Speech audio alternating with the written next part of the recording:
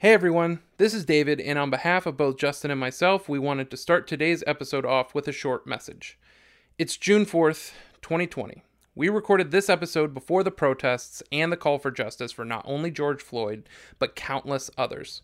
So much so that we wrestled with the idea of releasing anything this week. Ultimately, we wanted to use our platform to encourage people to listen to Black voices, their stories, and their experiences. We have a silly show about a band we love that serves as a brief escape from the messes of the world. But it needed to be said that we stand with our Black friends in the search for justice and equality, because Black lives matter. With that, I hope you find many ways to be excellent to each other.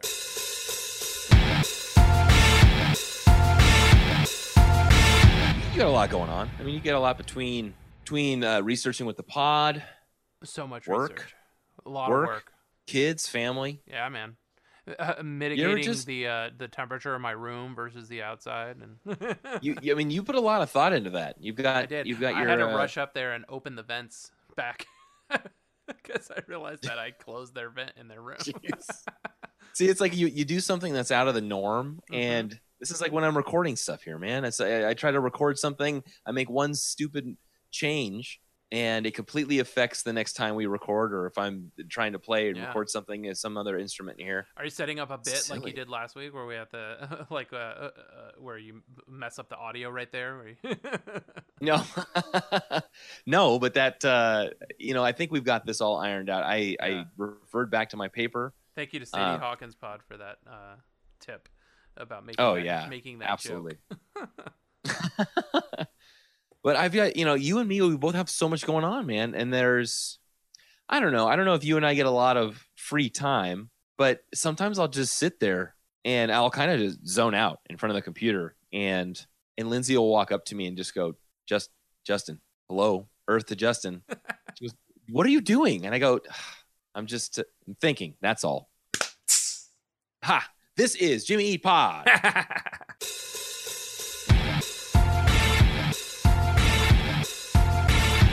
Yeah. That's man, good. What a kick-ass song for this so good, album. Dude. It's such a flex to open their album this good. Oh, man. Yes. Man, Static Prevail. So imagine this. So we've just come off of we've just recorded our Patreon episode for the very first Patreon episode that we're putting out, talking about K-Rock and its influence on the band. So I listened to this band for the first time, Lucky Denver Mint. That's what I hear. That's what I record. And then I reach out to my buddy Eric. I said, hey, look, I'm the Weezer head. You're the Jimmy Eat World head. Show me something about this band. And he gives me Static Prevails. And imagine me putting his disc into the CD player and listening to this song started off. I mean, what would you even think? Kind of like these dueling, not even dueling, but they're just two guitars going blang, gang, gang. What a kind of like in your face. Yeah, it's very dissonant at the beginning. I don't know what to call those chords, but yeah, they are dissonant, yet they work together. I don't get it. Yeah, and I think it's a matter of I didn't look at the tab for this if there was even one that existed, but I think it's one of those where and they've done this in other songs where one guitar will go down a couple notes and the other guitar will either stay. That's what I was going to say. It's like one's going up the scale, one's going down the scale, I feel like. Exactly. And then they go up to go meet at that root note or the final note. Yeah. But one goes up when the other one goes down. And when they're just slamming the guitar strings, that's what you get is the first few bars of Thinking That's All. Yeah. Damn. It's I imagine like Jimmy World, Tom DeLonge is always talking about like Fugazi and stuff, like being the inspiration for Boxcar Racer, but I think it's songs like this that sound more like that frenetic energy that Boxcar Racer had in some ways. I'm mad at Tom now for not saying that. And you know what? I feel like I'm doing you a disservice by not listening to. I haven't listened to Boxcar Racer more than, when they changed to that band, I think there was one song that they had played on the radio that I'd listened to, but it's not even the best song on that record. But yeah, right. And I feel like I haven't even given them a chance yet. Oh, that's okay. We'll do a Patreon episode about it. There we go. And we could also do a Patreon episode because you were talking on the Discord about the Lost Weezer album. Yeah, it's been released or something. So I got to listen to that. Yeah, and I think what happened was they sort of like it was a pseudo release where they said, "Look, we've got all this stuff. We're never going to re-record it." And then a lot of the fans put together artwork, reassembled them on YouTube so you can listen to it in its entirety. But I don't know if the band ever officially said, "Hey, look, this is going to be it." But Well, I want to listen. They took what they had. Yeah, it's worth a listen. It's very short. I mean, it's like an album's length, so maybe 30 minutes at the most. Cool. Yeah. So we got this first song on Static Prevails, released July 23rd, 96. Capitol Records, produced by Wes Kidd, Mark Trombino, and the band itself. And Craig Aronson served as executive producer. Now, wasn't Craig Aronson the guy, the A&R guy that like kind of signed them to Capitol? Yes. Okay, so he must have signed them to one Capitol that and sort of oversaw it. Like, okay, let's make sure you guys like do a good job. Right. And he's going to be featured a lot in, I mentioned Eric Grubbs a lot, but in Eric Grubbs' new book, he's going to have a big part in this just because of his role in the music industry and getting these bands together and focused and into what, the big bands we know today. Yeah. So Craig Aronson, definitely has a place in this. And this is coming off of Jimmy Eat World. So this is their first official in Jimmy Eat World canon. This is album 1, right? Yes. This is, according to Jimmy Eat World of 2020, their first album. Right. And I took a nice little stop over at Song Meanings, and I came across a comment from, you're going to like this, Cheshire Ranch 182. Yeah, dude. In August 3rd of 2002. Well, what can I say to express my feelings for this song besides, yeah. Ew. But seriously, folks, I know. I really wish you kids would stop playing your music so damn loud. You're making my nipples fall off. I don't know how much longer they'll be on sale at Kmart. I can't afford constantly buying new ones, so just give me some root beer and we'll call it even. I don't know why I highlighted that one. That was the only... Just a wrong-headed ass opinion. I put down why people got to be so honest, and maybe they were just... I don't know why I put that in there. It was 2002. They're very performatively flexing their Blink-182 knowledge, their 2002 Blink-182 knowledge by calling themselves Cheshire Ranch 182. 182, yeah. So they probably don't listen to anything from Enema on because they think that means something. So, and then if you're gonna say to this song and yell at, talked about kids yelling at kids to get off your lawn. I don't know. This kid, get off my lawn. That's what I have to say. Right. And you know what? Black Salvation comes back. Is that the name? What is that? Is that that is one of the usernames we've seen before? Yeah, and it was. So the Black Salvation showed up on Garbage Picker and Firestarter. Whoa, Black Salvation, come on the pod. And this one, I know. I wonder all these different. I'm gonna make a Patreon note. We gotta do a Black Salvation deep dive. Dude, we were reading, or I was reading from the Discord, the comments that people were talking about soundboard quality from back on the message boards when they were talking about recordings from that, right? And I'm wondering, they said, hey, this is my username back on the message boards. What the different stages were if the Black Salvation was on the message board, if they're on the Facebook, if they're considering coming on the Discord, if they're on the subreddit. I'd love to know who that person is. So they commented in 2008, July 22nd. So quite a while after, right? This is 12 years after, right? In my honest, non-joking opinion, Jim singing about his little brother or cousin. Play your hand, don't play it off, don't play that game. He's trying to play a game and his brother's not taking it serious. A little too literal. Little brother keeps nagging at him because he was late to finish his first cello suite, and the little kids tend to walk That is slower. Such a weird lyric. I know, right? Smooth the sheets, no one was here. His mom makes him make his little brother's bed. Maybe it was the fact that Black Salvation came back on and commented. I don't necessarily know if I agree with them. Because the lyrics are a little strange. They start off with, it's kind of a cool introduction. Play your hand, don't play it off, don't play that game, right? So play your hand. Tell me what you're going to tell me, right? Give me, what is this? You came home late. Give me your story. Don't play it off. We're going to do this right now. I don't want you to be, joshing around. We're going to argue. Joshin? Don't play that game. Joshin, man. Oh, yeah. Yeah, so I have a comment in here. Play your hand. So had it not been for my wife, I would have not known about the hand in like playing a hand of cards. What? I never played cards, man. I was guess, never but I feel like I still would know that term. Okay. So play your hand, yes. No.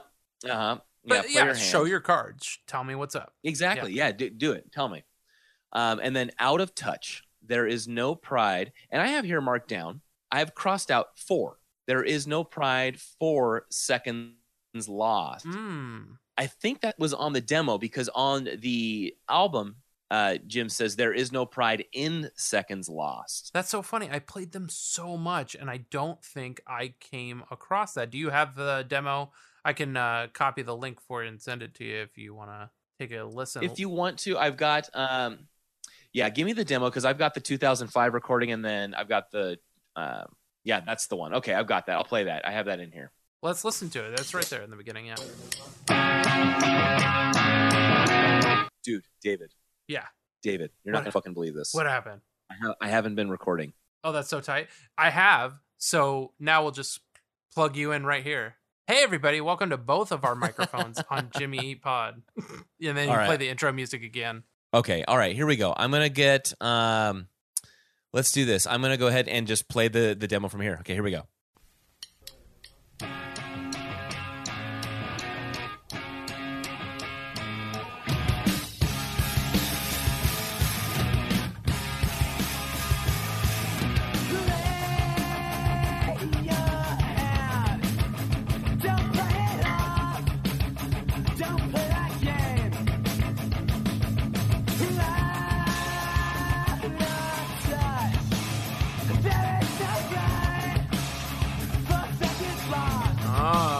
Yeah, you hear it there? Yeah. There is no pride for seconds lost. Only in the demo, they changed it to there is no pride in seconds lost. So they must have had somebody come in and say this doesn't make sense. Who did that? Wes Kidd or Mark Trombino? Right. This makes no sense.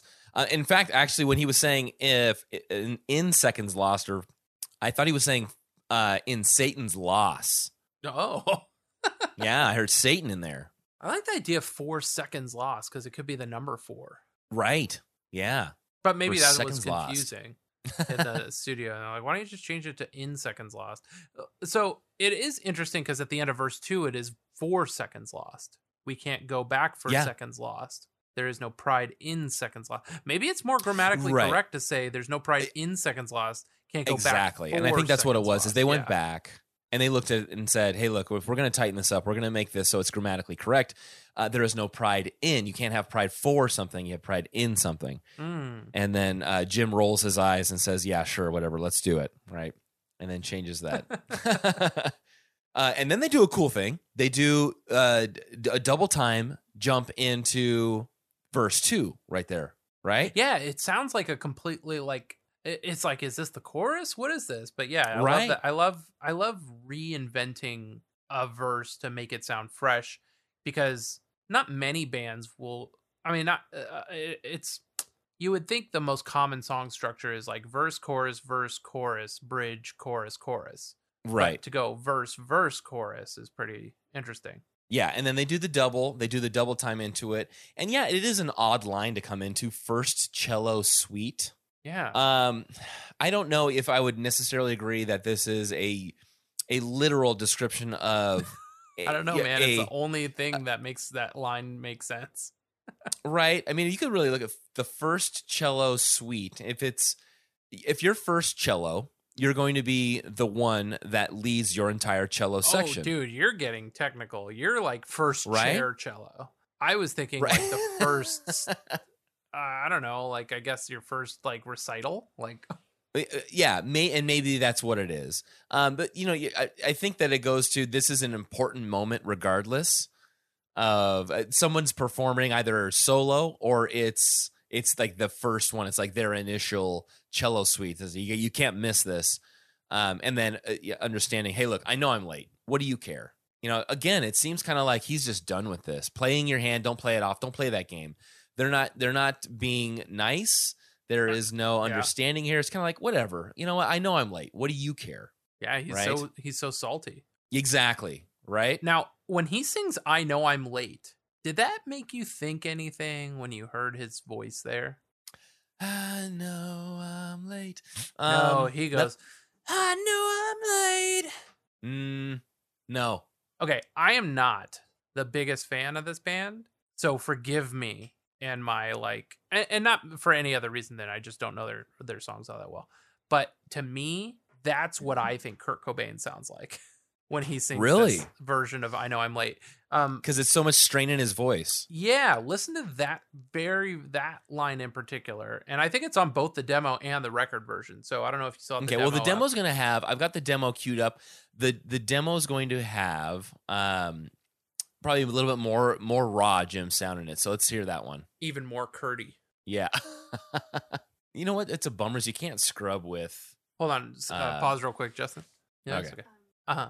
How long? Oh, like when I'm done. You want me to bring some up to you? Okay.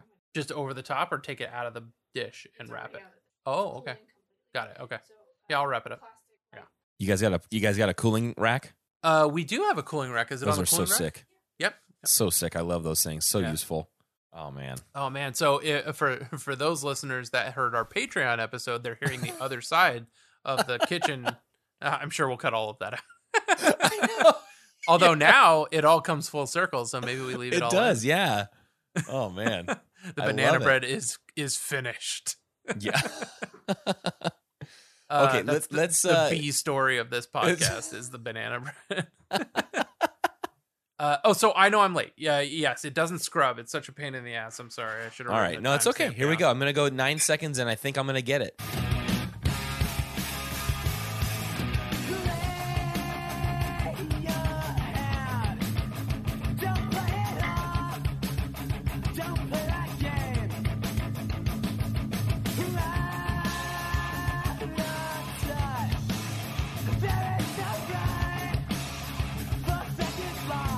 All right, here it comes.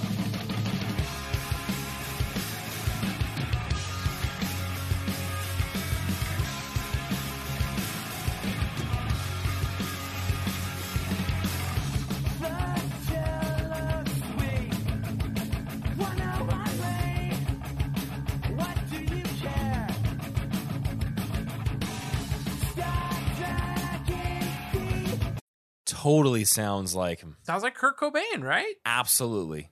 Okay, I'm not crazy. Oh yeah, yeah. I didn't actually put two and two together. That Jim in these, before Jim had, I don't know if it was vocal lessons or figured a different way of singing, but in these earlier tracks, when you hear that raw, it sounds kind of like this unfiltered type of singing where I don't know if it's necessarily safe, for a vocal cords, but.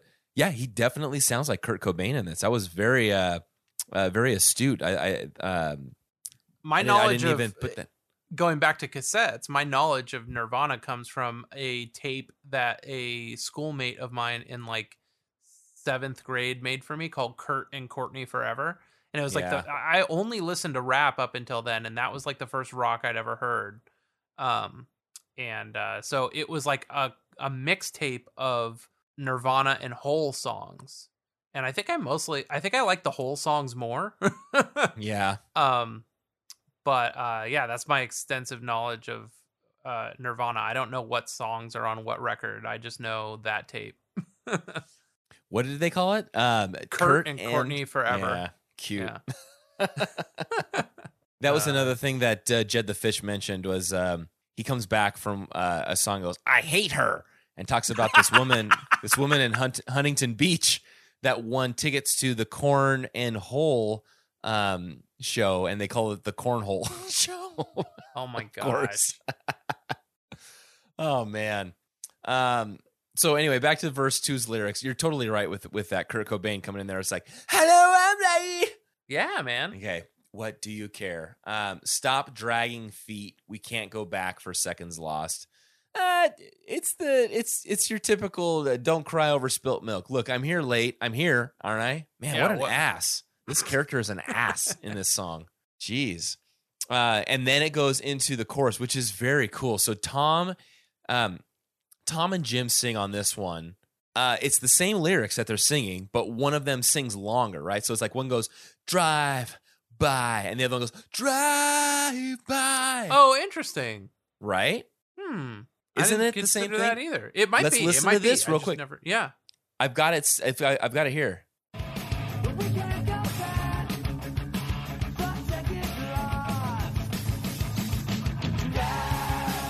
Oh, yes. There's just the screams. Oh, yeah.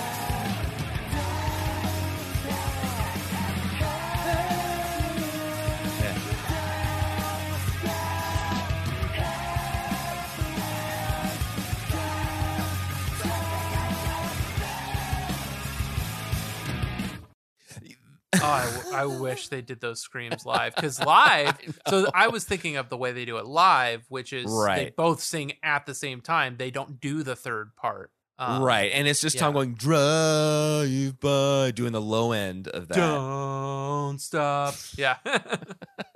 Which it's a sick harmony. It's simple. It is. It works out really well. But yeah, if they did those, man, shit. And I also have marked down here, what does Jim say in between the lines?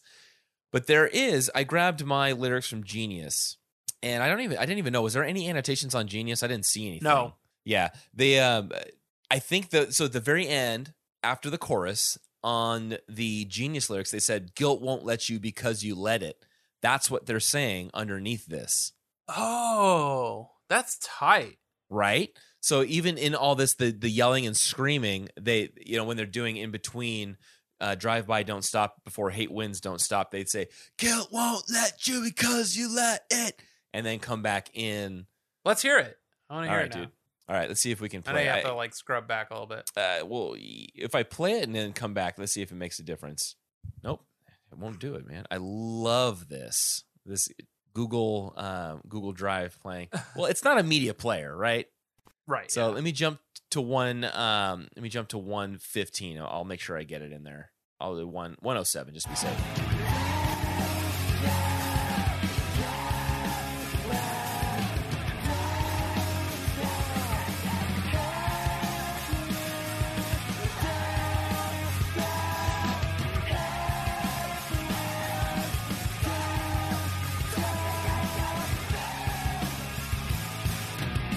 Maybe it's more clear in the actual version because I couldn't really hear it there, but I have heard it. I hear it. Ba-da-ba-da. Yeah. And what's the lyric? Guilt won't let you because you let it. But it's sitting off on its own on Genius. It's sitting off on its own, and I didn't hear it. They just the chorus ends with "hate wins, don't stop." Bam, bam, ba-da, bam. So it never shows up. But then when you listen to it in the chorus, you can hear it. And it might be in the turnaround from the chorus into verse 3, but you can hear either Tom or Jim saying it underneath that. I don't know. Oh, it's Jim, and the only reason I'll prove it is because the few times that he ever did the screamy part in the song, it sounds just like the record. Right. It's so good. Yeah, I love that. So then we go to verse 3. Back. Yeah, Smooth the Sheets, which then actually have this line back to back. Smooth the sheets, and no one was here. That's such a and never line. will. Right, and this is where they have Zach's little drum fill, right? Correct, but yeah. So before they come in from the chorus, they've got that chugga chugga chugga chugga chugga chugga coming in, right? Yeah, no one Smooth was. The Sheets. Yeah, man. No one was here, never will. Wind your watch for seconds gone. That was a pretty interesting one. Which I have down is change time if you want. You can make it. You can change time, but it doesn't matter. The whole. In these 3 different verses, they've mentioned there's no pride in seconds lost. We can't go back for seconds lost. Wind your watch for seconds gone. Do it. It doesn't matter. Now it's not going to change anything. And in the Static Prevails album, the lyrics are not listed. Unfortunately, from everything I could find. Unfortunately, I don't have a physical copy with me. I don't own it on vinyl, but all of I found extensive images of the sleeve, and the lyrics are not there. So we can't go to punctuation like I like to do. But could it be Smooth the Sheets, no one was here, and never will wind your watch for a second? Is never will wind your watch like one whole thought on 2 different lines? It could be because no one was here and never will. That doesn't necessarily make sense unless you add in no one was here and never will be. Like if you were to add in be, but and no one was here. No one was here. And never will. I mean, that's strange too, but. Which could make sense because you got to think that they there's no rule that says each line in this it goes with that one line as a single thought. It could be, this verse 3 could like be it could two be separate no one thoughts. was here and no one will wind your watch for seconds gone. Right. No one was here and no one never was will here wind your watch. and implied no one will wind your watch for seconds gone. I think that's what it is. Hey, that's as valid as my thought, which is he's just talking about the fact that there's whatever it is that you're worried about. There's no sense in making a big deal about it because we're beyond this. We're gone. The cello suite's over. We're on the second cello suite now, and I don't know what you're griping about. It just seems like a relationship on like an impending breakup is what I see with this. And smooth the sheets.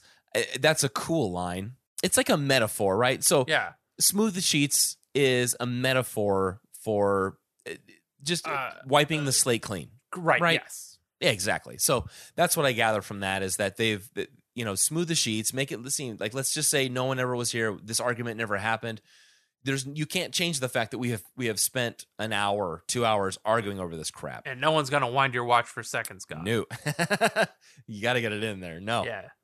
Yeah. And then drive by, don't stop again, which is a cool chorus. We didn't talk about that. So drive by, don't stop a couple of times. And then hate wins, don't stop.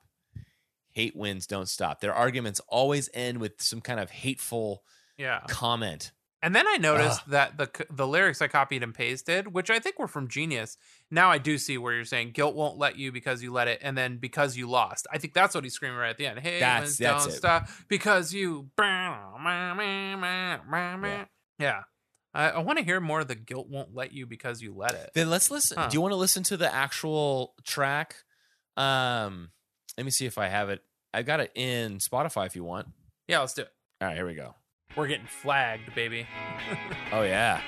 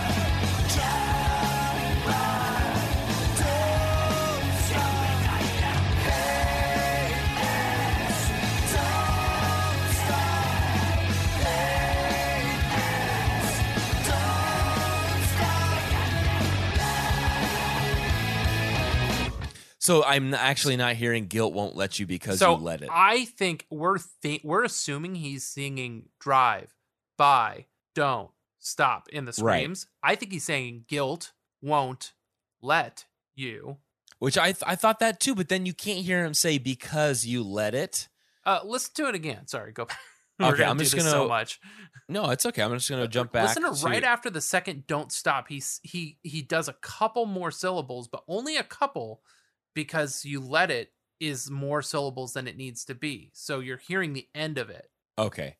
Here we go.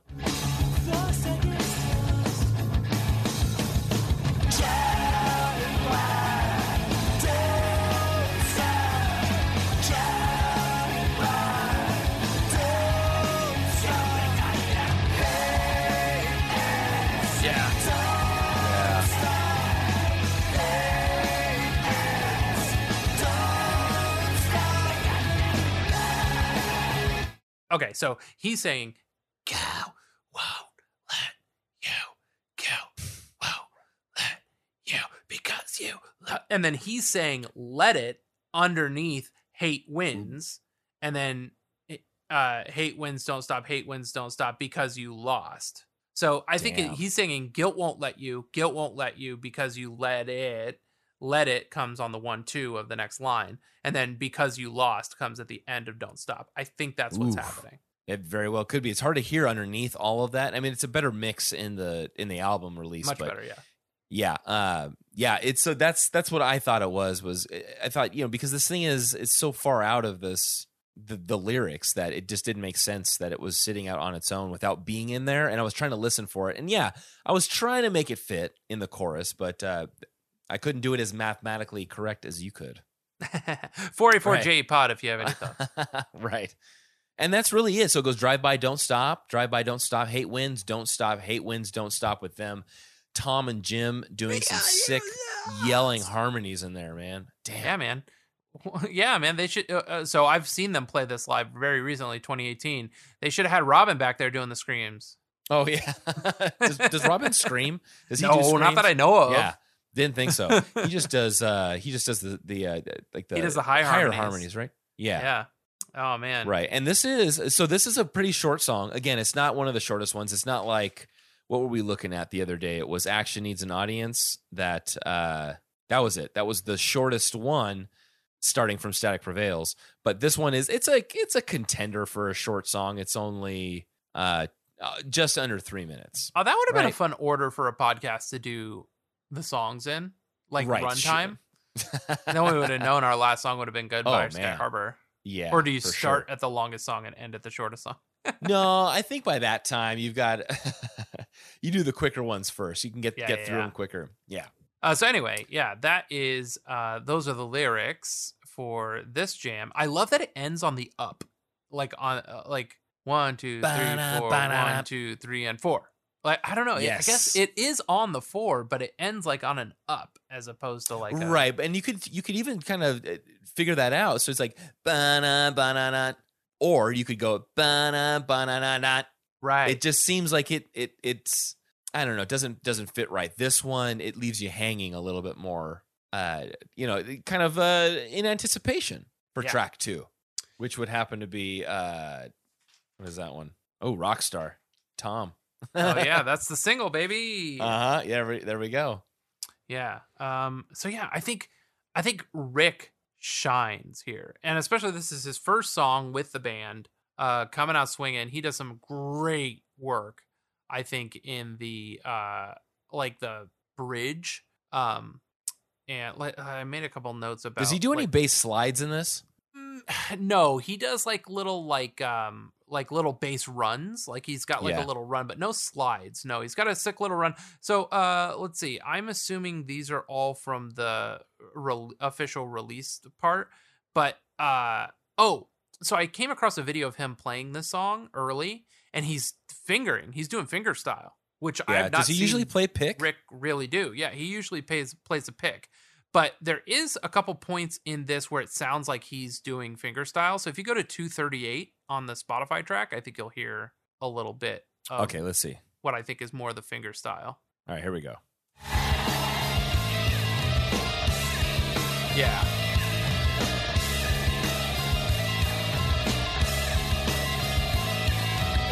Yeah, it doesn't have that that clicky sound. Yeah, that sharp sound that you would have with a pick, right? What's funny is the song, like that second verse is very bass heavy, and it does sound like he's picking. Which, hey, look, that's cool. Like, I just don't feel like I'm a good enough bass player to say I'm gonna do two styles on this song because I think right. Now maybe that's what Mark or Wes, their sort of like ear says, like, hey, why don't you pick on this part and finger on this part, or yeah. Right. And then so here's an example of the run that he does is at 202. Okay, and that's in the bridge, and it's just like a little, like, I don't know what to call it, but I know what it is. It's like you're hitting a root note, and then you go up 2 frets, and then back down to that root note and down 1 fret. So I don't know what that's called. It's like this a little scale, but not really. Let's see.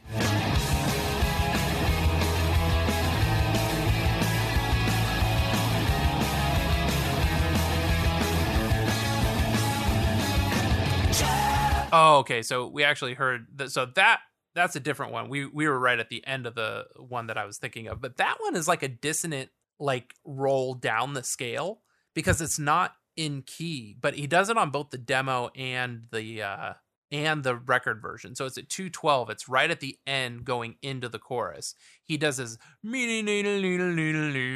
down to the root note again, but he doesn't do it in key. And it's obviously intentional because it's in the demo the same way. Right. But I thought it was interesting.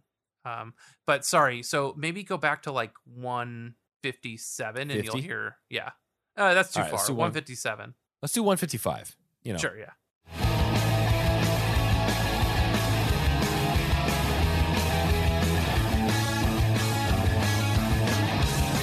Oh man. So yeah, that's it. Are you talking about the do do do do do do do do? Yeah, he goes down one fret back to there? the root note and then up to the second 2 frets up. Oh man. Yeah. It's simple, but it's like, I don't know. I think it's like when you want to add a little flair to something, you want to sound like Matt Freeman. Like that's definitely their like Matt Freeman, like, oh, we want to sound like NoFX a little bit still. Right, and you don't want to overpower the song. Rancid. He's the bass player of Rancid, not Fat Mike. But yeah, you don't want to overpower the song with bass licks. Yeah. Right. So and I didn't even notice that one. I couldn't hear it in there, but you know, I was kind of like nerding out over. Like, feature. I love his bass tone here. I like how the bass sounds a lot on this song. Yeah. So, I thought I would, Oh, what did I say here? I said 4 Seconds Gone is a top 5. Oh, I know why. So at 152 on the demo, I just wrote a timestamp so we knew where to go. Sorry, I didn't write down the timestamp for the release version, but it's that scream going into at the end of verse 3 going into the bridge. That is such a great moment in the song. You want me to bring that up on the demo? Yeah, just because I wrote the timestamp for the demo and not the release version, but it's 152. But you know where it is. It's at the end of verse 3. Right. Let's see. Okay, 152. Let me just adjust this real quick. And oh my gosh, there we go. Here we go. I love this.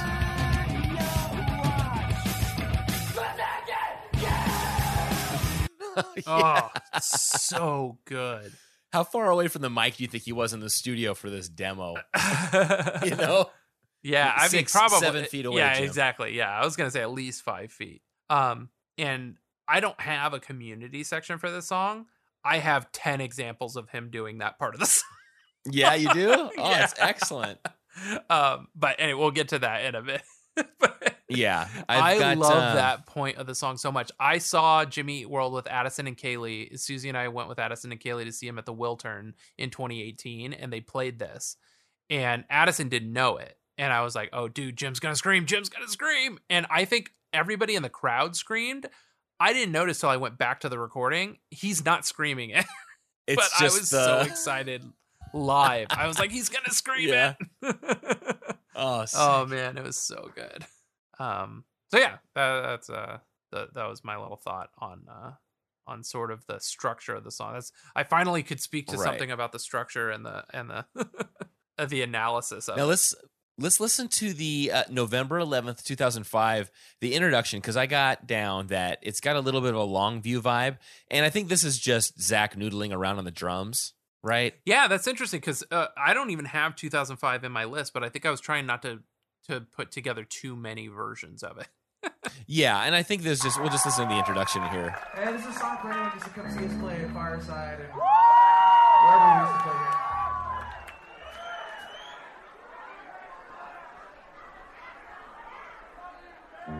What's this? Something about an ass?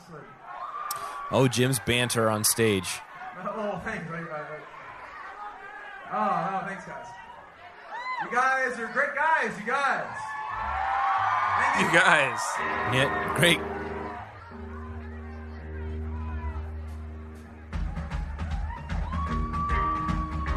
Oh. Boom, boom, boom, boom, boom, boom, This song was boom. written back when we played standard tuning. It's kind of old one. Let's do this, Tom.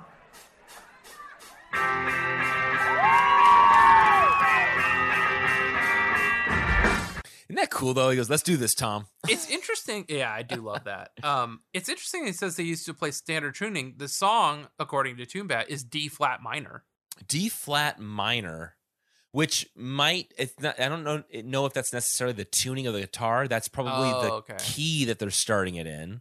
Yeah, but I would assume that if you're drop D, if you're drop D, it's still not low enough. D flat minor. I mean, it's probably why they played those twinkly guitar chords at the beginning, because they're playing the bar chords up in the minor. Yeah, it does have a Camelot of 12A, so that it really explains a lot. Yeah. Let me see if I can jump to the end of this. There's one other comment I wanted to make in here. Oh yeah. Here we go. Thank you very much. I want to say thank you to Maritime. Davey Von Bohlen. Yeah. Zach was really feeling that beat. Oh, dude, totally.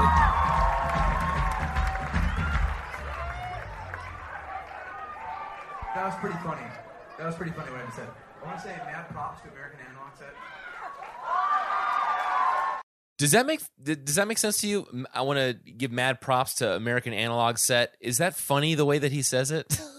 Was it? I guess it's like out of character for him to give mad props to something. Mad props? Maybe that's what it was.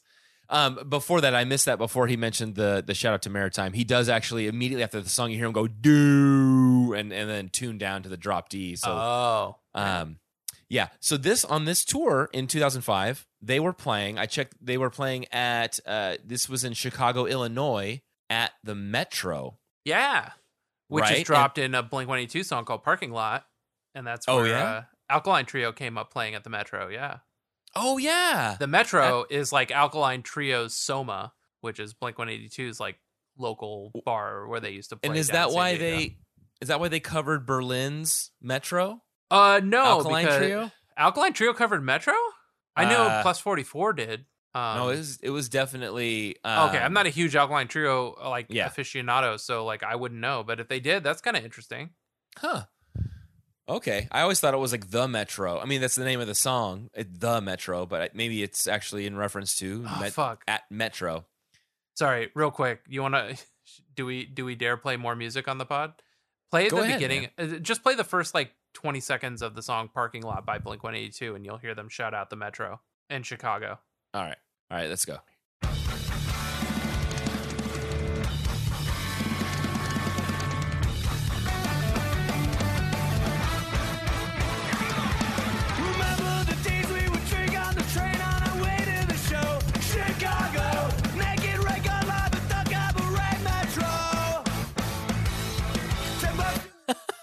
That song rips That's sick. So hard. I absolutely love that song. They played that when I saw them in Vegas. It was so sick. Anyway, sorry. That's the most I know about the Metro Chicago. That and that Jimmy World played there in 2005. And we have the recording here of them playing this. I couldn't find who opened for who, but I'm assuming that American Analog Set was probably the opener, and then Maritime was. Yeah, and then Jimmy Eat World headlined. Yeah, that makes sense. Right. Now, I looked into Maritime, right, because we had Davey Von Bohlen on. So they have what were they doing at the time? Maritime, what were they doing? They had just put out Glass Floor, that album in 2004. So I'm assuming that's what they're promoting. They had an album, We the Vehicles, that they put out 4 months after this. Oh, okay. So 6 months. Yeah, this was April 2006 that they released We the Vehicles. This was in November of 2005. And then, don't want to discount Davey Von Bohlen for being in this. But also... He probably sang a praise chorus at this show. Yeah. And he was at one of the set, let's see. Yeah, that was the final before their encore, was a praise chorus. So I imagine he walked out to sing that. That's pretty sick. Mm-hmm. Now, Maritime, we haven't really gotten to like the post-hardcore bands or anything like that, even though Jimmy Eat World is considered one of those bands, even though they get lumped into the emo scene. I don't understand when people say post things. So like after anything after hardcore was a genre is post-hardcore, right? Like what Correct. constitutes post? But if you could, and you can, like, let's say if I was to play Jets to Brazil, or even better, if I was to play Sunny Day Real Estate, you would know that sound. But I guess fact, I guess maybe that sound I consider to be emo. Like, yeah, it could be. Now it could and be. I'm not saying Now, you're there wrong. is- These are genre names that get thrown around all the time, and I'm just asking you as Absolutely. a layman. Anything Right. that came out And- after hardcore is post-hardcore. Right, exactly, and the emo term flows around so much in that post-hardcore. I think has a little bit more of a specific sound and approach and message. When emo has the more, if you want to go to the most dramatic end of it, is that musicians on stage crying when they're singing their songs, heartfelt, deep songs. Right, that's like Right. the far. But I guess furthest like extent. Tom Mullen, from Washed Up Emo, is always rallying against that trope of emo music. Emo Right. music is emotive in general, not specifically emotional. Right. And so, and again, I'm only playing devil's advocate. I know nothing about this shit. That's why I want to get Tom on the pod so we could. Right, and before we did this episode, I did read the very first chapter after the Discord Records Oh. chapter in Eric Grubb's book over Jawbox, which is Jay Robbins, who is throughout his career has a lot of experience with producing. He had produced his own music, and then now when he's working with Maritime, he's working with Davey Von Bohlen producing his music. But in Jawbox, I'll play the top track, Savory, which was off their biggest album, I think, when they got onto Atlantic. So they were on Discord, and then them and oh my gosh, why can't I think? It's Shudder to Promise Think. Ring? Both Shudder to Think. Oh, both okay. left Discord for two major labels. So Jawbox leaves for Atlantic. Sellouts. But and that's that's what they hear. But when you hear how different their sound is because they were paid to have studio time. This is the track. I'll play a little bit of this. This is called Savory. And tell me when you listen to this, if this doesn't sound, this to me has a very post-hardcore sound to it. This was also featured on Beavis and Butthead. So before K-Rock, Beavis and Butthead, when they featured you on the music video section, you kind of felt like, oh wow, hey, we're making it big. We got a Mike Judge production here. So this is Savory. This is the top track from Jawbox.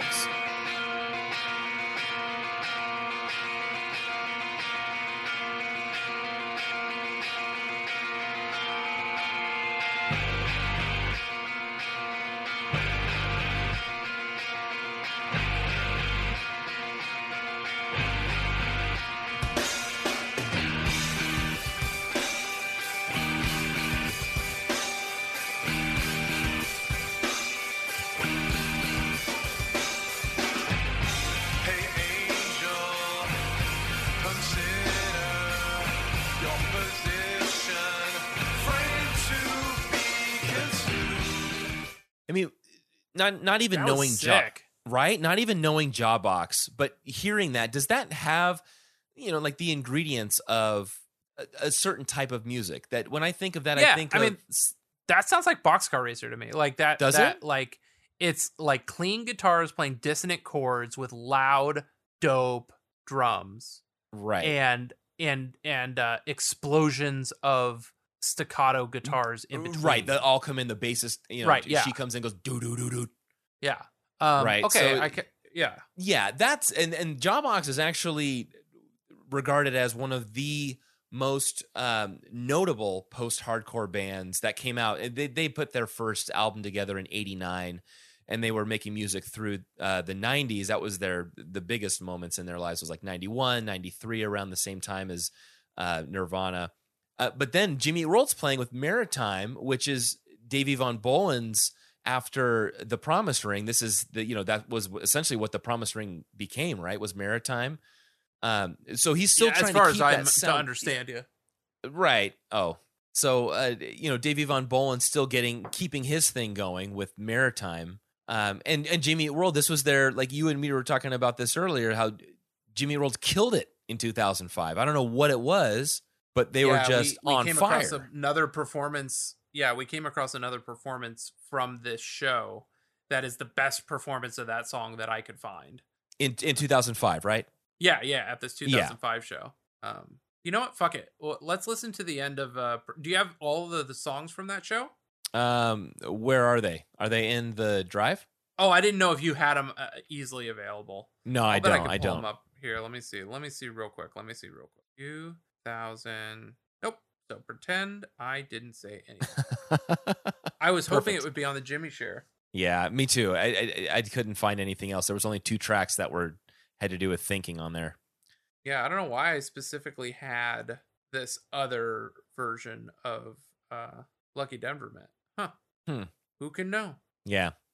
Well, you know, in the meantime, I will mention that I did come across, I know you said you didn't have any community posts on here, but I did come across from user Paul Roger, titled from 8 months ago, just a thought.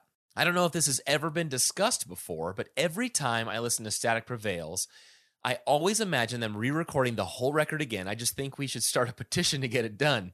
Am I crazy? Hell yeah.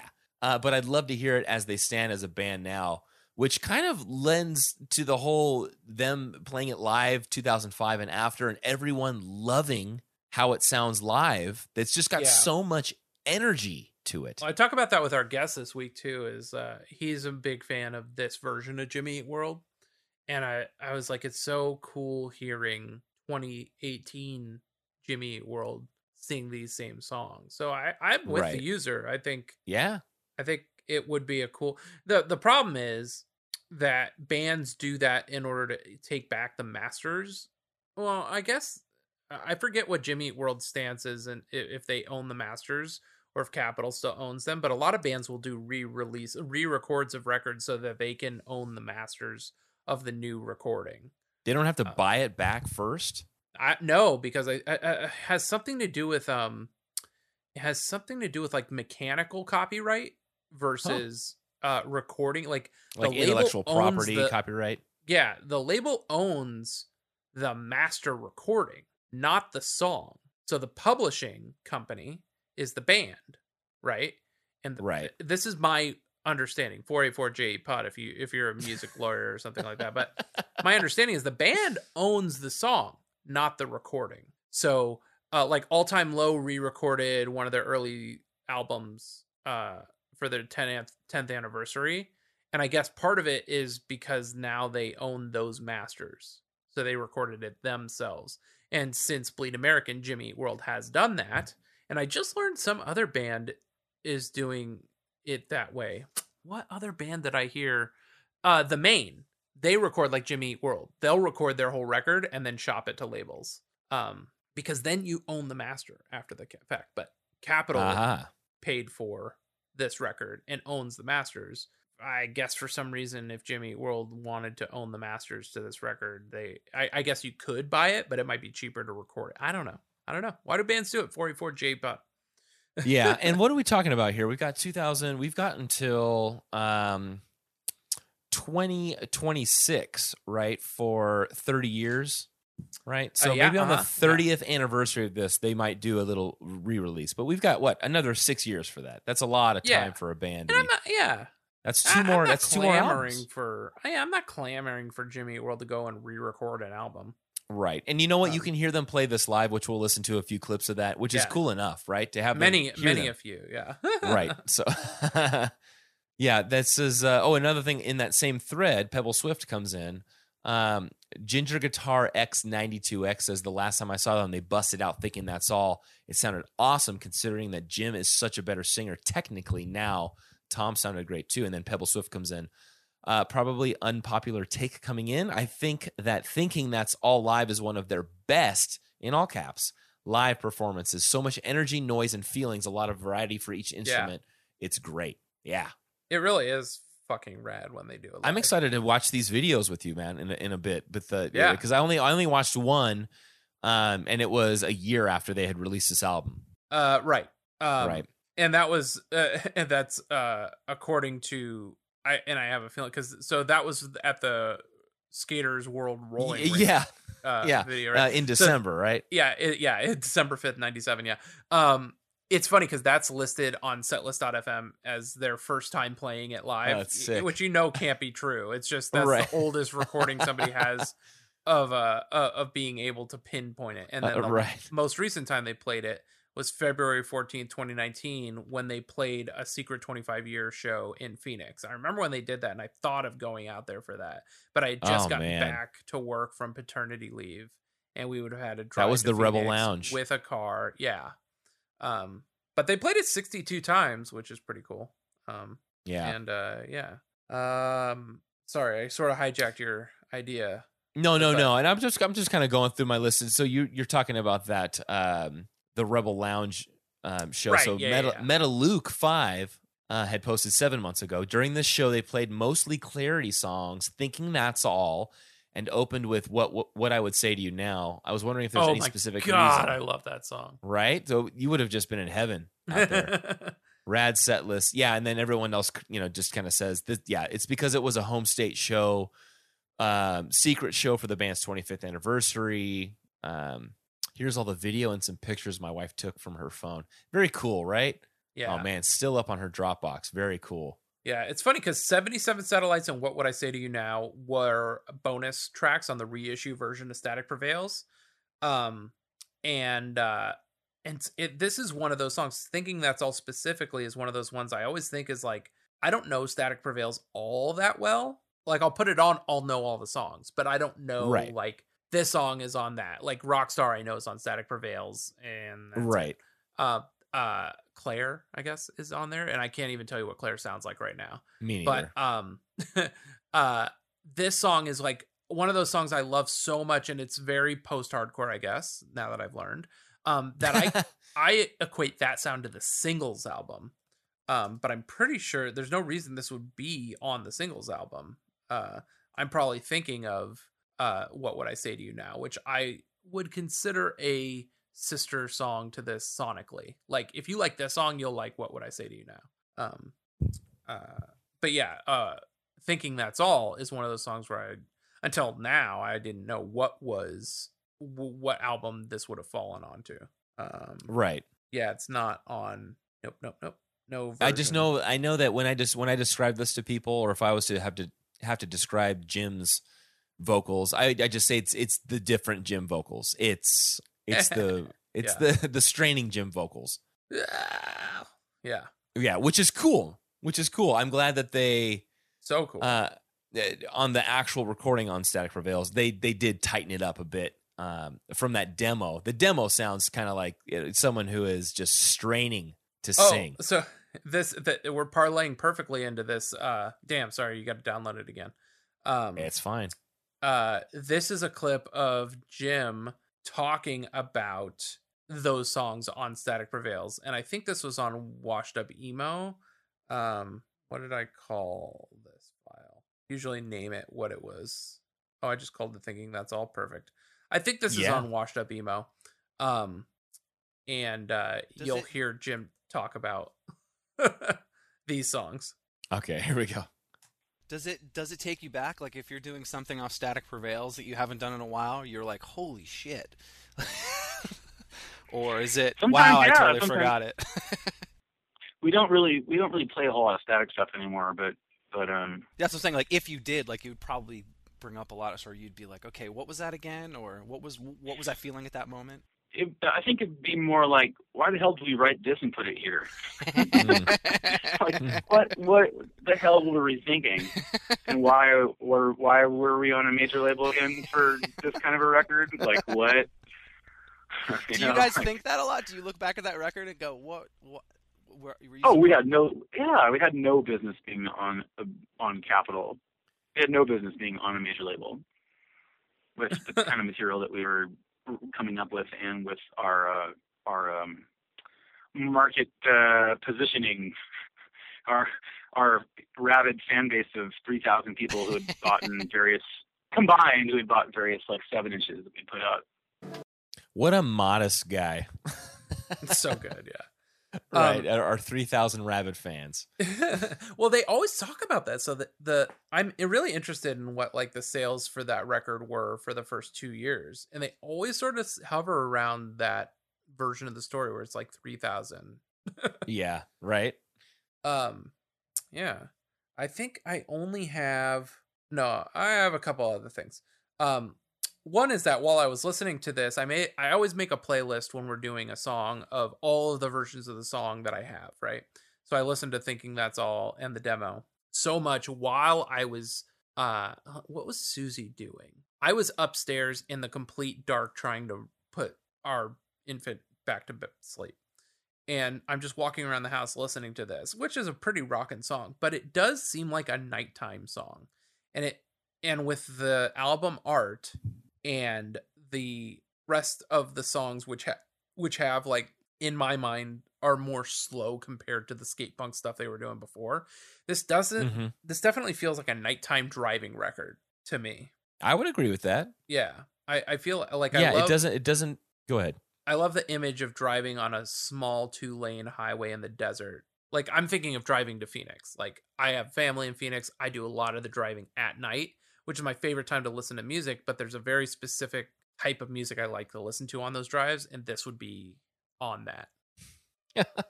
Is that weird? Yeah, no, Okay. I could totally get that. It doesn't come off. If I had to lump this, as some kind of type of album, if I had to give it a description in a couple of words, I could see that as it being a night drive, a nighttime album, a travel album.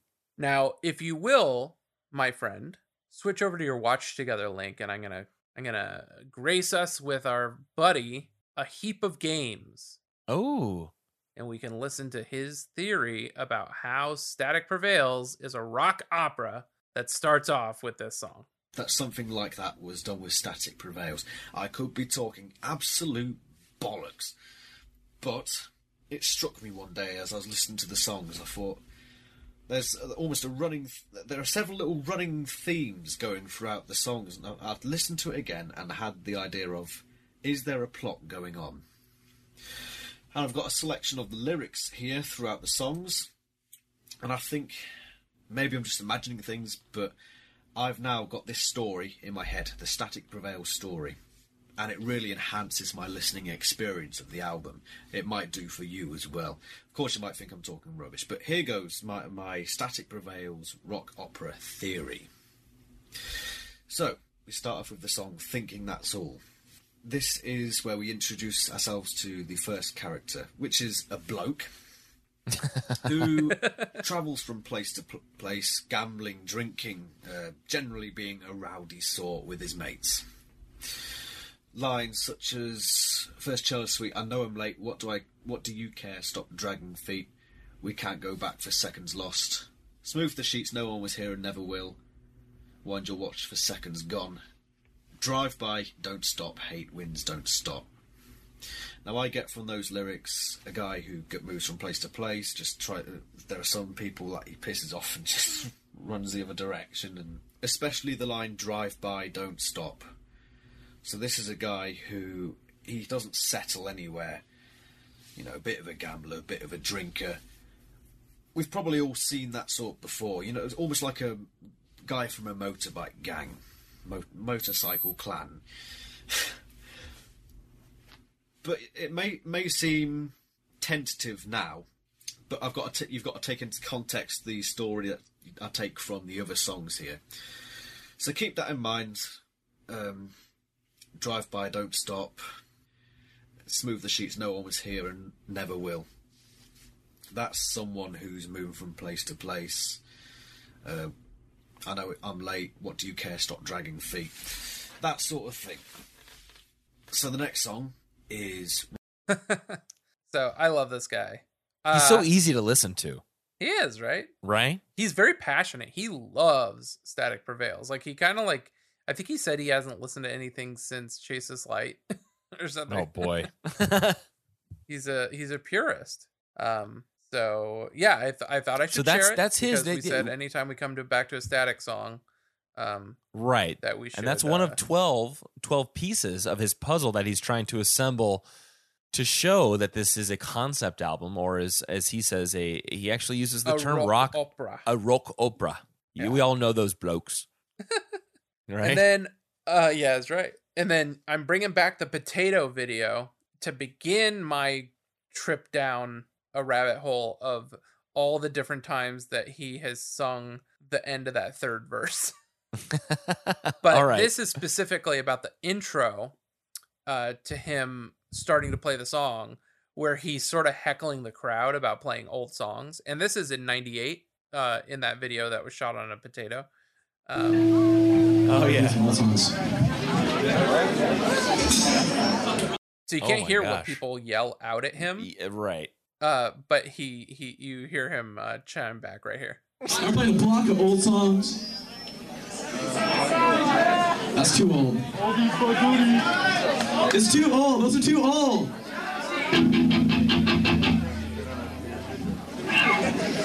What, you want the Red Hot Chili Peppers to get up here and play True Men Don't Kill Coyotes over and over again? I'm kidding. Oh, okay, don't question.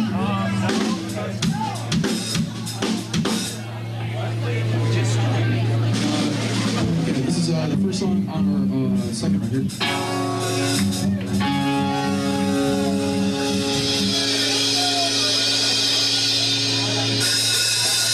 So sick.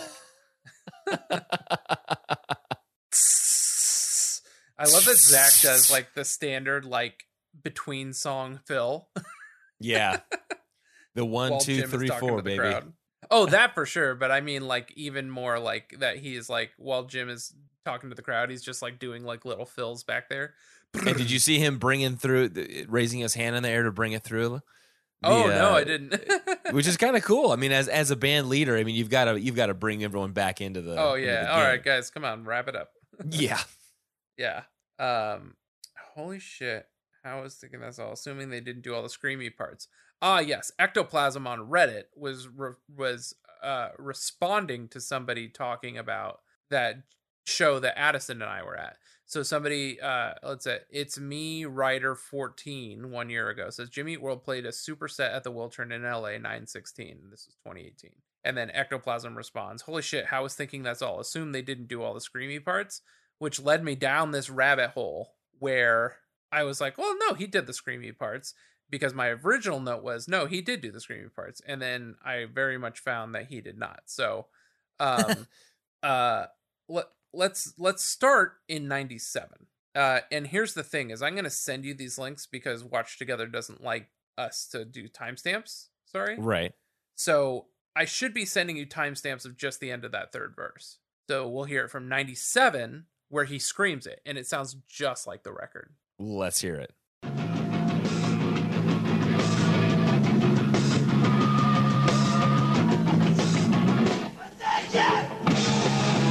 Oh yeah. So good. I had to like that video. I'm like Yeah, number dude. 69, dude. That was so good. And then here they are in 98. I think this is the potato video. Let's hear him do it on this one. I say that he Yeah. screamed here, so.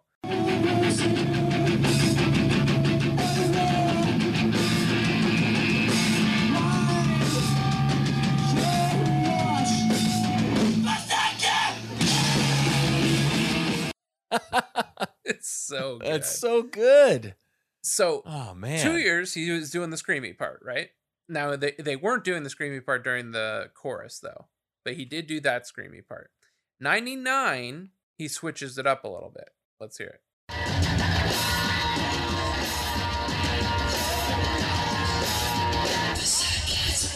Ooh, the whisper. Yeah. And Hold so on. he I wanna did it hear a that couple one times. again. Well, I sent you another link. Let's listen to that one. Let's see All if right, it's here we any go. better sound. All Same right, here here. we go.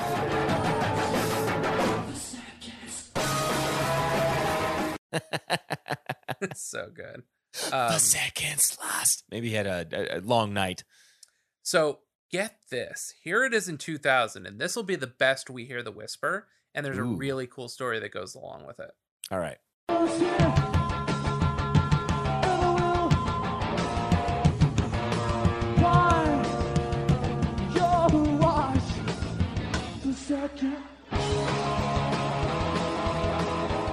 All right, what's the story? So the story of why this sounds so good, this Love Disaster 6'9", he says, in February 2000, my brother, our friend Mike Hayden, and I drove up to Phoenix from Tucson to see Jimmy Eat World play Nita's Hideaway. We hooked up a DAT to the soundboard and I videotaped the show with my brand new Canon Ultura.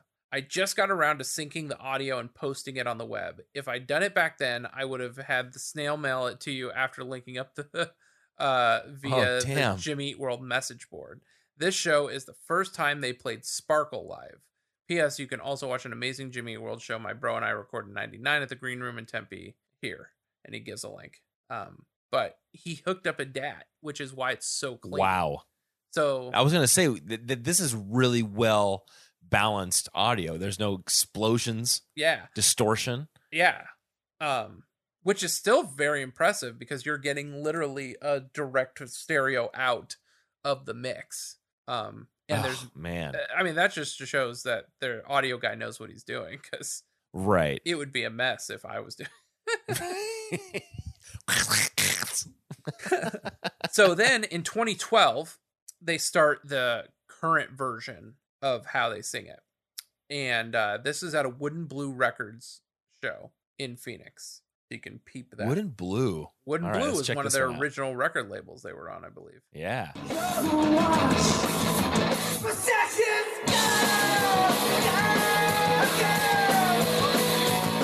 That seems like more of the if Jim was singing it now, that's how I would expect him to sing. Right. Yeah. And it is. It's very similar to that. That's the screamier version of the way he sings it today. So 1 year later, he's still morphing this version of it. It's slightly different. All right, here we go.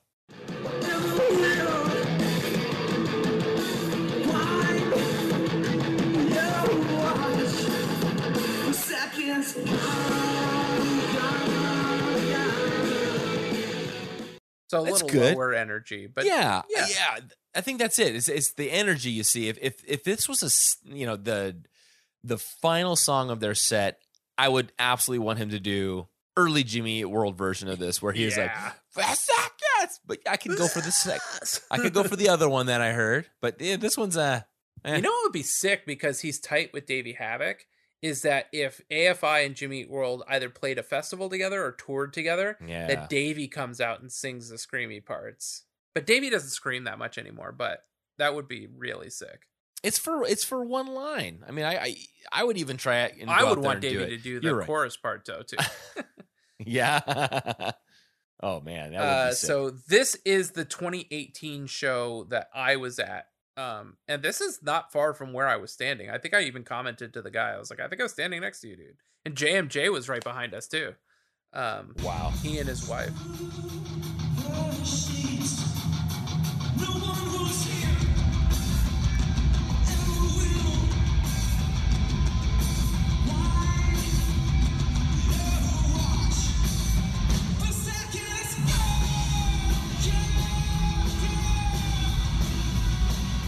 Oh, man.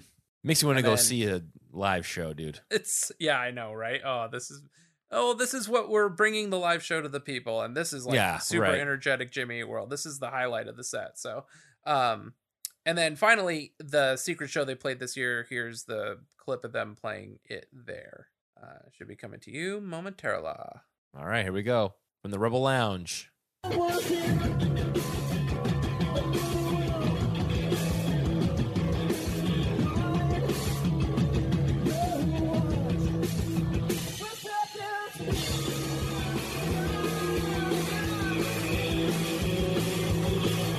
You know what? He does that enough. I'll get used to it. It sounds okay. It sounds okay. Yeah, I mean, Right. it sounds like modern Jimmy Eat World though, which is cool. Right. Like, and from maybe their- that's what he's From their like a new- '96 record, right. making it sound fresh. I think that's pretty Right. cool. As Yeah, opposed to if they- sounding like he's trying to sound like he's 25 years younger. Right. So that was my very fun trip down memory lane. Yeah. I did find a video. I forget when this one is. Lil Beth Marth 8 years ago got mad at the poster who posted this video. Watch when they play the whole video, because I was like, oh, okay, cool. I'm going to hear them playing it in 2008 and watch the video. Okay, here we go. Let's listen to this. It's an old song.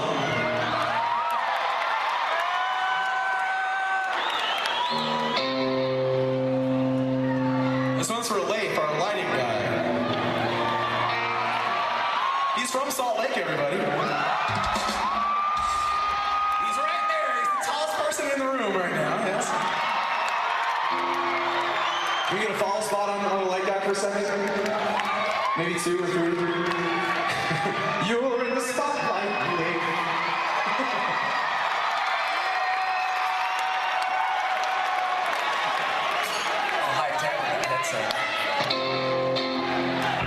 I hope you're listening to the show and not like old Celtics games or anything.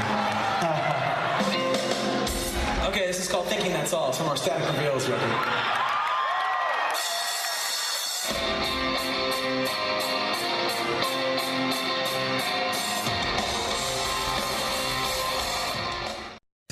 That's it. You know what though? I get the fact that, like, let's say you want to get into the show and you want to watch it. Oh, sure, yeah. Right. I could. That's my justification. It is funny though that I'll Be the Marth says, "What possessed you to only record all of 10 seconds of the song?" And the majority of that is regarding Jim Leif. talking. Leif, yeah, and his ability to put together a sick ass light show. So yeah. I did come across the rankings of this song in the Survivor, both Survivors. Oh yeah. So I was hoping it was going to have a higher ranking. Yeah, it only landed in 6th place in the original, and then in Pebble Swift's it made it up to round 4. Right. But yeah. Yeah, I was bummed. I thought this one would have had a better setting. The what ended up? Let me look at the other one from Walking on a Wire. Claire, the song that you and I can neither of us can pinpoint what it even sounds like, and that's what ended up winning, huh? I want to guess, like, you're familiar with the movie That Thing You Do? Yeah. This is what I think Claire sounds like. I'm Claire. I'm Claire. I'm Claire. I'm Claire, Mr. White. That's my interpretation of the song Claire by Jimmy Eat World. And that's why it's first place, David. That's right. Yeah, so it didn't fare too well in either Walking on a Wire or Pebble Swift's. It is his favorite track though, which Pebble Swift. Yeah, that is his favorite. We mentioned that already, and I think he mentioned it again in this. Yep, again in this thread. Raw Emotion of Thinking That's All gets me every time. Such a banger. That was Justin M.Y.'s 89, and then Pebble Swift comes back with "That's my favorite song on this album." Damn, that's sick. Yeah. Yeah. Oh shit! You know what I didn't get around to do? Our boy JT O'Donnell. Yeah, what does he have to say? This has got to be up in. My guess is going to be 50 to 100 in that bracket. It is in the 50 to 100 bracket. Where do you think it falls? All right, I'm going to guess this is 57. 92. Damn. Way Here's off. the first Jimmy Eat World song ever heard on a major label release. From that prickly intro to Jim's pronounced wails, Thinking That's All pops immediately and sets the tone for the rawness of the overall sound of Static Prevails. I've always had an affinity for Jim and Tom's vocal interplay during the choruses, with Tom's even-keeled pronouncements juxtaposed against Jim's screaming at the top of his lungs, and the song has one of the most affecting, thought-provoking, and extremely true lyrical couplets from the band that endures to this day. Hate wins, don't stop. That's his take on that. Hate wins, don't stop, man. Only prefaced by drive by, don't stop. Just go on. That's right. Go on. Well, good. I'm glad he had something on there. Yeah, right. It's funny because I had the tab open because I never remembered to go back to finish my research on that part of it. I fell down a rabbit hole of other things. So, and let's see. Now, I'm did ready you to get have into any other weird stuff? Yeah, I mean, I don't have anything else weird. Yeah, there was really nothing in the notes over there. The next few things I have are just some covers, but you and I have covered most of the. You found the some content. covers, so I pulled up some other things because I didn't really find a lot of covers. And I'm just gonna bring up my Thinking That's All playlist to confirm. Yeah, no, I found some fun stuff. Lots of them playing it, but very specifically some of this weird stuff. Let's do weird stuff, and then we can get to covers. Okay, go ahead. One of my favorite things. Jump over to your Watch Together window, and I'll hit play on this. Go ahead. Yes, she's back. Oh, this is Christy Brewer. I don't These understand are so why strange. it changes. Now, Justin, Yeah. what if I told you that I found 2 of these? Here's What? the second one. Megan Golding. Dude. I don't play your hand. Don't play it off. Don't play that game. Out of touch. There is no pride in. Oh fuck! Why do you? They changed the lyrics. Hold on. I'm trying to make it They a did? spoken word thing. Well, it just not that they changed the lyrics, but the screen switched before I was caught up. Oh, yeah. Well, I was going to say,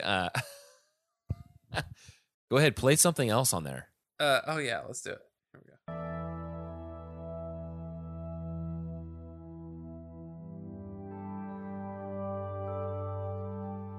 Well, let me see if I can get something going on here, a little mixed. Yeah, here we go. You ready for this? Yeah. First Jello Sweet. I know I'm late. What do you care? Stop dragging feet. We can't go back for seconds lost. I'm so glad you did that. I've thought of doing that a couple times, and I was like, I'm gonna have to tell Justin how to do it, or like, oh fuck, this is good. This is good. All right, let's put it up against the other one again. Yeah, Okay. it's still ready. Oh, let me put the other one back in there. Oh, yeah, for sure. Do you want me to do a different lyric? I'll do the. Yeah, let's go I'll to the do- chorus. Yeah, for sure. That's all I'll hit.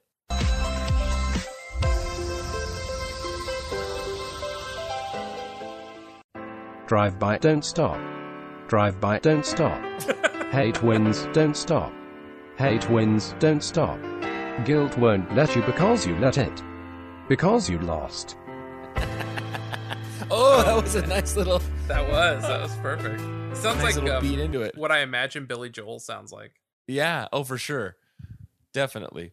Oh man. And then I couldn't find a lot of covers, but I did find this other band that was extremely my shit, so I want to give them a little props. I didn't write their name down apparently.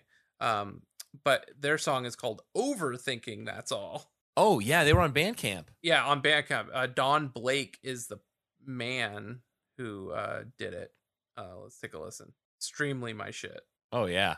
Install extension. I can play it from here. Yeah, do it.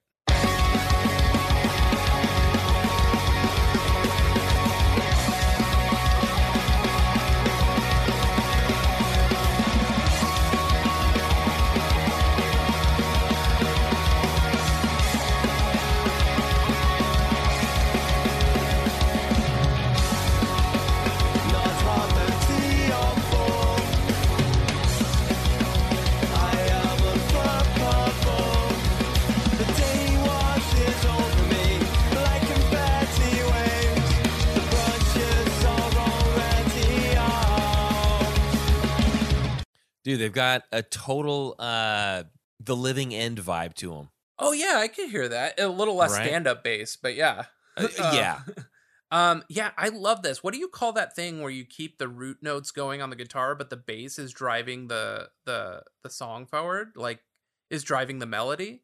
Like, I love when the bass drive. That's a very Blink-182 thing to do. Like, Yeah, when you I was going to keep- say, because, yeah, especially with what Mark does. Yeah, like it makes me think of like Anthem Part 2 comes to mind. If you remember the intro to Anthem Part 2 where Tom is playing this arpeggiated thing. Blananat. Is that the one? No, yeah, just play it because it's right in the beginning. The first song on Yeah, Take Off isn't Your it? It Pants and doesn't. Jacket.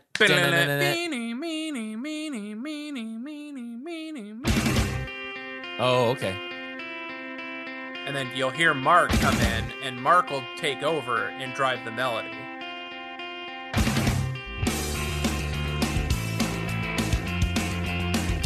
Oh, yeah.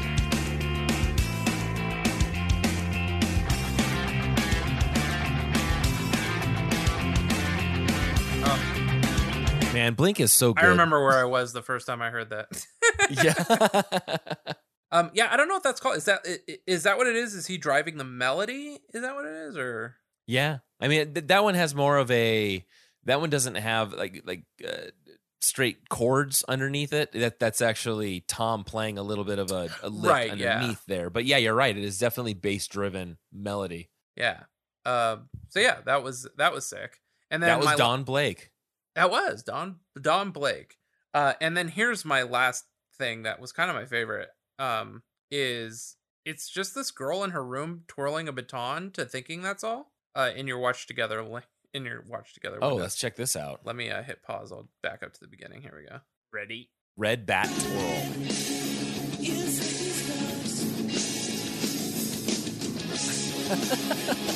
This is so good.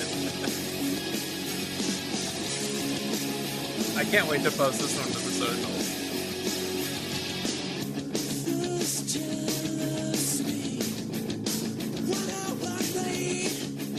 Is this Miss A? Is that? Yeah, Miss A. How come she has no subscribers?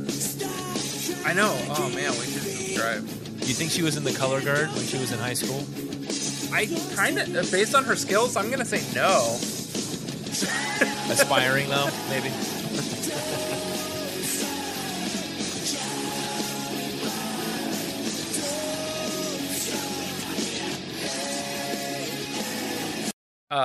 Last week from recording this, Sadie Hawkins Pod did miss some Reliant K song called Mrs. Hippopotamuses and or Mrs. Hippopotamus's Water Park or something like that.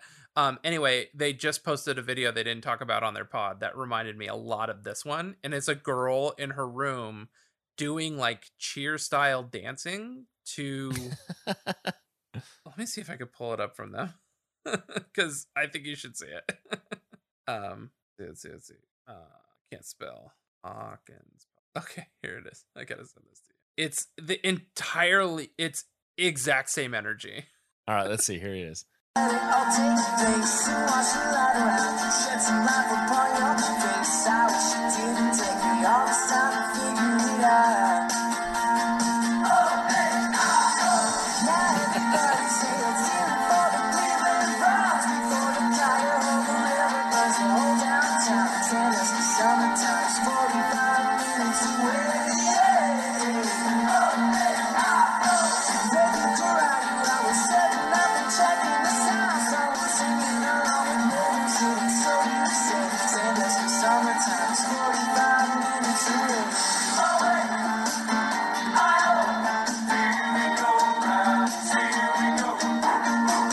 This seems like something Lindsay would put together for her students to demonstrate the different muscle movements. You know? Like something that's wholesome. What I wondered if it's like a but with cool music. choreographer that's like recording herself to like go back and reference or like right. like in high school for PE we took ballet instead of like whatever basketball or whatever people do for PE.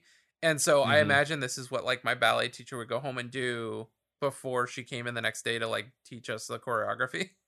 Yes, this will work. This is it. You record yourself so you could then watch it back and make your adjustments. So this is what right.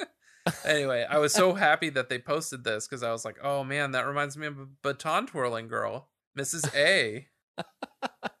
Oh, you know what we should do is put them together. I'll cut them together in a video. Yeah. They'll be dancing side by side. Yeah. Why is Adam Sandler trending on Twitter? No, I guess just a lot of people are talking about him. Okay. He's alive. Everything's good. Good.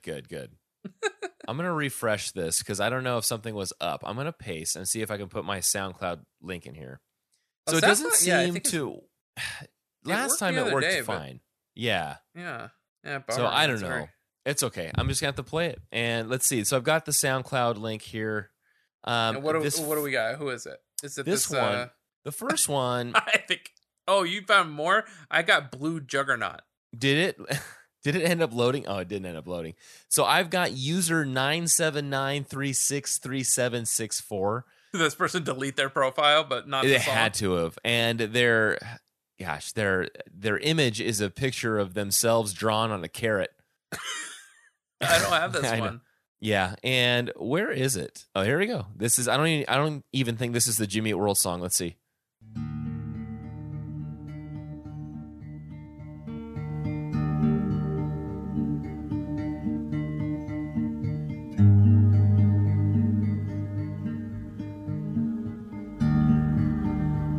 This was uploaded a month ago, David.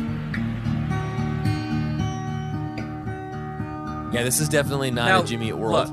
Look, his guitar's not in tune, but I kind of like it. You do? I like do. that ethereal sort of spacey kind of Well, vibe. It's in 4/4 time and in a major scale, so I'm already on board. But, yeah, I don't know. There's something about like whatever chord progression that is that I like. Yeah. Okay. I All right. didn't hate I it. mean- I don't know what it reminds me of.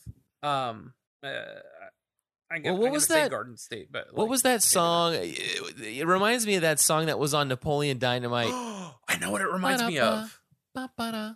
Oh, it does. That's the I can tell that we are gonna be. That's Jack Yeah. White. That's the theme song to Oh, yeah, Conan's yeah, yeah. podcast. But Yeah. no. Fell in Love at a Coffee Shop by Landon Pig. Ooh. Oh.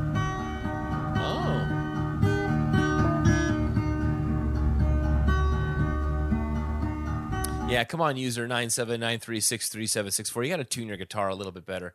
Look up although I Falling in do- Love at a Coffee Shop because it's that song All right, let's see. Falling in Love at a Coffee Shop, huh? by Landon Pig. There we go. There's my boy Landon. More production, but and in tune. Oh, yeah.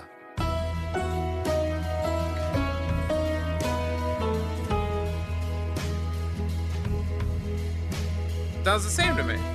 Oh, yeah. Let's hear.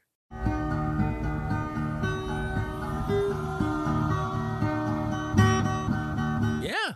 Kind of a similar sound. I Yeah. mean, you're right. Production quality varies greatly. Landon Pig has big record label behind him, but Yeah. This user does nine not. six four three six four nine six eight. Dude, you got everything but the 8 was all in there. Oh shit. So this next one I have is Blue Juggernaut. Okay, yeah. My comment on this is what? In Let's all hear. caps. Is this thinking that's all? 7 years ago, by Blue Juggernaut. Live acoustic, a cover This is of the one their songs. This is 1996 thinking, album. That's all.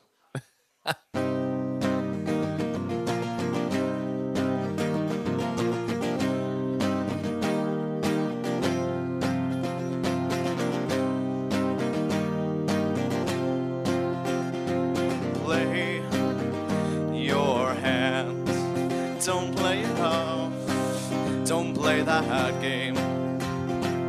Out of touch. There is no pride in seconds lost.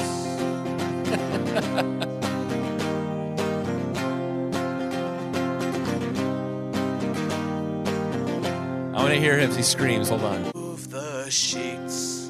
No one was here and never will. Wind your watch for seconds gone, gone. This is a guy I could totally hear playing at Brendan's Pub out in Thousand Oaks, just in the corner, just doing Oh, his yeah. own thing. Like, oh, I think that's a Jimmy Eat World track. Very different. Yeah, took some liberties. Yes. Yeah, cover of the 98, and they even put together, that's kind of cool though. Are you looking at their page on SoundCloud for this track? Yes, They've yeah, got their yeah. own little album cover for Static Yeah. Prevails. Yeah, that's pretty cool. A cover of the 1996 album by Jimmy Eat World, live acoustic. Not too shabby. 2013, live at Scary's Bangor. Like Bangor, Maine? I don't know. The Scaries. Where do you think the Scaries is? Let's see. I'm gonna look at it. Republic of Ireland. Oh, I mean that made sense with his Right. So that must be where Bangor, Ireland. I was gonna say, man, there's so many golf courses around. But that's a Scottish game. But that's like yeah, it driving is. from Orange County to like Thousand Oaks. like- Right. I think they're just very much like you go over the line, you're Irish. You go over the line here, you're Scottish. Oh, wait, no, they're not Ireland. That's in England. What is The Scaries? scariest banger is in England. It's right on the. But again, aren't all of those within like It's an across hour or the so channel. of each other? Yeah. It's like driving Yeah. to Disneyland. Yeah. Like, let's see what let me get directions from there to Dublin and see how. All what right, the it's distance gonna take you down in the tube. Is there a tube? I've never been to that part of the world. Oh, what's that subterranean? What's the big? Well, I know the channel goes from like Paris to. So, oh no, yeah, you can take 3 hours and 29 minutes. Oh, You're I right, get on San a Diego. ferry. They have a ferry. Oh, So yeah, it's like going to San Diego. Yeah, for sure. To get to Dublin. Dublin. Channel. So yeah, Okay, the channel goes from Paris to England. What am I? England. Yeah, England's the Okay, city. that's what I right? thought. I don't know how this works. London, I think. Oh, that's it. Yeah. Shit. God damn it! I couldn't think of the fucking word London. But England yeah, is it's a kind of a trip.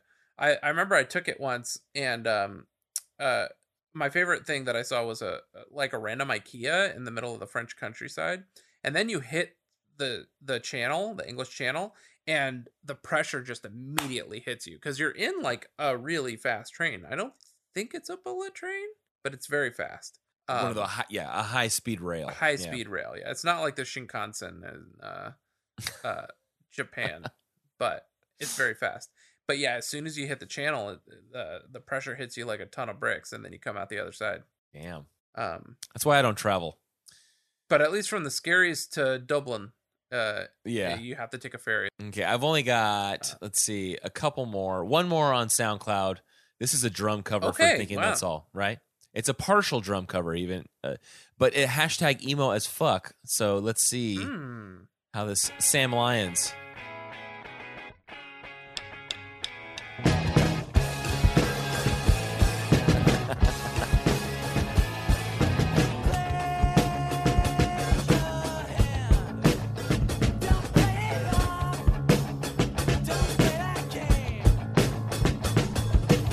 I think just to mess with people, I would just do the stick claps the whole time like I'm gonna start and just never do it. That's good, yeah. Yeah. Let's do 164 count.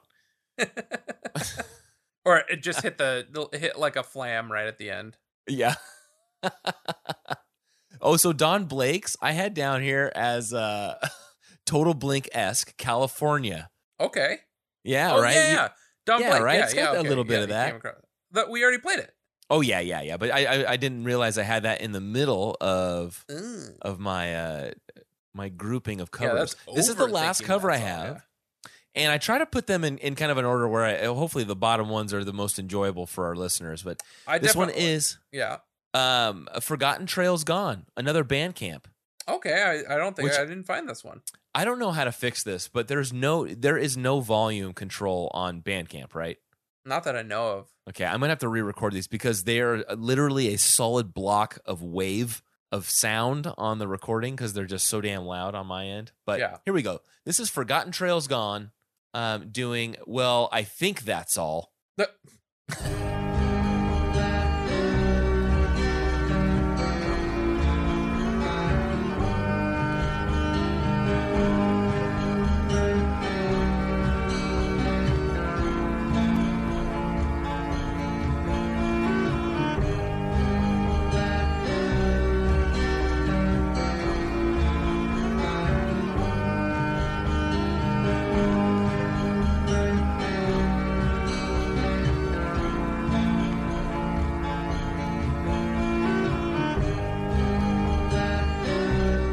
I mean, it's kind of a cool vibe. Yeah. Coffee Right? It's shop got vibe. a little folksy Americana, and I sent you a link to take a look, but it's got like the image in there gives me just kind of a peaceful feeling. It's got the old, like an old 1950s style lampshade, Yeah. the two square pictures above the bed, probably two separate beds, two single beds. You know, very I Love Lucy. Yes, totally. Yeah, so Forgotten Trails. I couldn't find anything that was a really good Thinking That's All, unfortunately, and maybe that means Me that somebody neither. has to put one together. I found a good drum cover, but I mean, a good drum cover just sounds like Zach. So Right. Yeah. I was really hoping that the Sam Lyons was going to be a little bit better, but not enough stick claps at the beginning, maybe. well, after all of that marathon, we had housekeeping, and we could just do it here at the end. I did want to Sure. shout out to the Blink-182 dudes.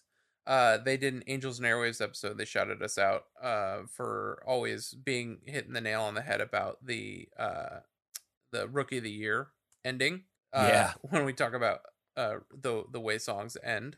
So I did want to give him a shout out for shouting us out on the pod. And then Ben Foote left us another voicemail. And I know I'm putting you on the Yes. spot, but I didn't know if you had Yeah. that queued up. I do absolutely have that queued up. All right, you ready to listen to Ben Foot again? Hell yeah, let's listen to Ben Foot. Our boy Ben. I feel like it's like worked too. Like he mentioned something. Yo, what's up, guys? This is Ben Foot again. Hey, I have a lot to say about the last episode as an audience, but I'm gonna try to just go down my list. I made a bunch of notes. I just finished listening to it. I needed to finish it to make sure that nothing I was gonna say was gonna be redundant. But here we go. The meaning of the song. I love Justin's take on it. I never saw it that way. It could be that way, but I was kind of surprised. I always just thought this song was kind of an anti-government song. This song is basically I've always thought of it as a rewrite of your new aesthetic. And if you look at your new aesthetic, the bridge part is very close to the bridge part in Action Needs an Audience. It says, sing now while you can, right? So anyway, those two things I feel like are super parallel. So yeah, thought that was worth mentioning. And it's also worth mentioning that I feel like Jimmy World has like an anti-government song in every album except for maybe Damage. Great there's observation your new there. Aesthetic. There's Bleed American. There's Robot Factory. From Invented, I think it's Action Needs an Audience. From Surviving, Congratulations. Pass the Baby. They always have this kind of like nothing wrong. Nothing wrong, I think, is definitely about the music industry. But anyway, so that's just worth noticing. Then you guys asked if there was a song in their discography that had them switch vocals. And there totally is. Thinking That's All. The chorus is sung by Tom, whereas the verses are sung by Jim. And then an H Model off their singles compilation, Tom sings a part of the chorus as well. So there's the answer to that. And then you said to call in with your thoughts on the song. I flipping love this song. In fact, Invented, I think I shared David's sentiment that it's not really my favorite album. But when I do listen to it, I never really listen to the whole thing through. I really just kind of do My Best Theory, Evidence, Action Needs an Audience, Invented, and Mixtape, at least from the proper songs, not the bonus tracks. But Action is definitely in there. I love this song. I think it's a total jam. The guitar riff is sick. The fact that Tom sings it, I think, makes it better. I wish that he wrote more songs. I think his writing style is awesome. And it's just a shame that it's kind of burnt, kind of faded out. But anyway, those are my thoughts on the songs, and on the song that is, and hope that this was sufficient. Hell yeah. Okay, bye. Dude, always sufficient. Ben, always sufficient. I think that's a really great idea. I think on like the 4th of July this year, we should dig into all the political songs on the albums. Yeah. I think Ben is onto something there. Yeah, we'll do the political suite. Yeah, we'll do a Patreon episode about that. And yeah. And if you want to be heard on the show, you can call us at 484-JEAT-POD as well. Yeah, absolutely. Be featured on the pod. Hear yourself. He is right now. He is our honorary 3rd member of the pod. That's right. Yeah, so he's been on 2 consecutive episodes, and look at providing valid insight. Yeah. As to the band and the songs with. Let's see what episode comes out this Friday. Is it All the Way Stay? Yeah. So we'll hear his thoughts on All the Way Stay on the next episode. Maybe. You better call in. Or you better have had called in. You should know now. 2 episodes ago, you should have called in. Oh man. Anyway, yeah, there it is. Justin, what are your final thoughts on the song? This is such a the ideal song to come into this album with. It slaps you in the face, turns you around a couple of times, and then slaps you in the face again.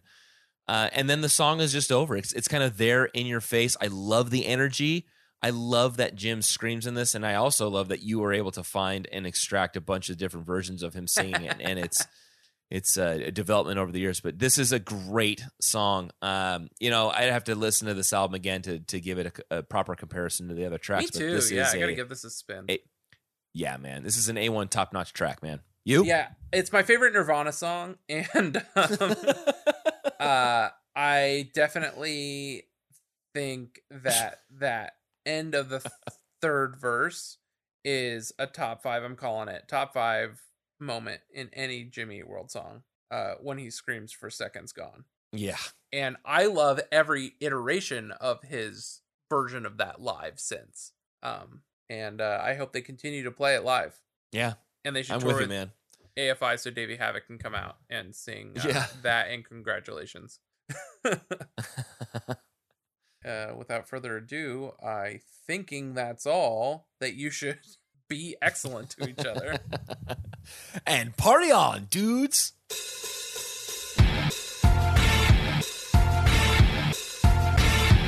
Man, how are you? I'm doing good. I just finished with an I was doing the interviewing just up the street, and then I had to drag some kids out of a pool because they were getting too nuts, and now I'm cruising. Sick, dude. Well, I wanted to thank you for taking the time to come on the pod and chat with you a little bit about your experience with Jimmy Eat World, ladies and gentlemen. This is Chris Cote from the band Cut You Up. Boom. Oh, we just was right into it. Why not, man? We can catch up as dads anytime. Heck yeah, I like it. Doing the dad thing is crazy. Like right now I'm hiding in a closet from my son who's taking a nap, my 4-year-old, in literally the next room over. And so I'm like, oh man, let me make sure he doesn't wake up. But my wife's being cool. She's gonna grab him if and when he gets up. Oh, nice. But yeah, man. So you reached out. Obviously, I followed you. You were on a very short list of people that we sort of like blue skied when we started this project. Oh, who would we want to have on the show? And your epic prank of Jimmy Eat World on the Pop Disaster Tour put you on that list. Nice. And so I followed you, and then one day you messaged me out of nowhere, and you're like, oh, I got some sick stories. So I wanted to reach out, and I figured I'd give you carte blanche, whatever episode you wanted to choose. You gave us a list of 4, and we chose Thinking That's All, which we haven't even done the episode for, so I have no research. I'd love to hear why you love that song. I think it sounds the most like Cut You Up. Like, it made sense to me that you would choose a song from Static, and specifically that song, and hear what your relationship to not only the band but that song is. Yeah, no, I love the idea of kind of breaking these up into songs, and when you kind of posed the question, I started digging a little deep. I mean, admittedly, I wouldn't say I'm an indie rock snob, but I have kind of snobby tendencies, and I'm afraid I fall into the class of those people that more often than not like the early stuff. Yeah. Not to sound like one of those people, but in the case of Jimmy Eat World, Static Prevails to myself, and I'm sure the rest of the guys in the band, is really the album that spoke to us the most. For me personally, I think the first time I heard this album is when I was working as a drum tech for Blink-182. Okay, wow. DeLong was a huge fan of Jimmy Eat World, and I was very staunch in my, I only listened to, I listened to everything, but in terms of what I was like really hardcore into was, straight up and mostly, San Diego, Chicago style indie rock, Drive Like Jehu, Shellac, Slint, Boilermaker, so that's kind of where I consider myself a bit of a snob. All the music that, the guys in Blink would show me, I would pretty much think just was terrible. And I would always try to turn them on to what I thought was good music. And so this was one of the first times that I was played or recommended a band that I kind of thought, okay, I can get into this. And, in kind of exploring this album and really diving deep, all the songs on it, you can tell, this is kind of that point in Jimmy Eat World's career where they went from, indie darlings to major label kind of rookies. And a lot of bands at this time, 1996, this was when we were kind of seeing that next wave of indie, it went from Nirvana and all those bands making that huge major label push, and then kind of dipped down a little bit. And then in 1996, I feel like it started again. Bands like Rocket from the Crypt, Jimmy Eat World, and a lot of kind of, you'd consider them smaller bands at the time, were getting that major label recognition. And it was happening in San Diego a lot. And I think it's fitting because the the producer, the engineer of this album, Mark Trombino, San Diego indie rock icon, drummer for Drive Like Jehu, and has recorded a ton of my favorite albums. And so when I if I could take it, take the lens off of having these pop punk dudes show me this band, which immediately put a sour taste in my mouth because I thought that they did not have good taste in music. So once I kind of like took off that prejudice, if you will, I really started to enjoy this album. And Thinking That's All in particular just had, like you said, I'm very flattered that you likened this song to Cut You Up, because this was kind of right up my alley of what I like to listen to. Guitars, they were raw and clean and yet still punchy and powerful. A lot of layers in this song. And to me, this is the peak of when, Tom and Atkins, Tom and Jim. Here I am trying to, yeah, Tom and Jim. I'm trying to sound like a Jimmy Eat World expert, and I can't even remember the real thing. This was when Tom and Jim, I feel like, were at their peak of powers in terms of trading off on vocals. And I love the way that Tom sings. And so it was cool to hear those guys on this album and this song in particular going back and forth.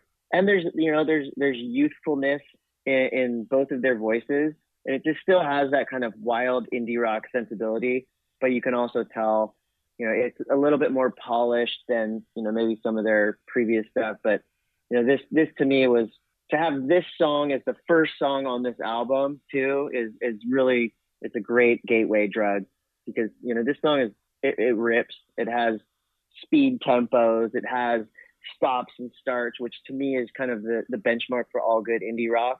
It's got to have some good low to high, quiet to loud, stop and start. And, this song in particular has all of that.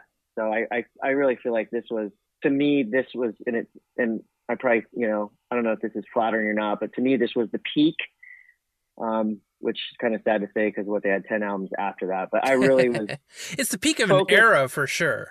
Definitely. And, in reading some of the interviews and stuff with them, they had mentioned influences and screamo and, things like that is pretty cool that this was that, like you said, the peak of this genre, the peak of this era. Yeah. So it was a fairly easy choice when you proposed that question.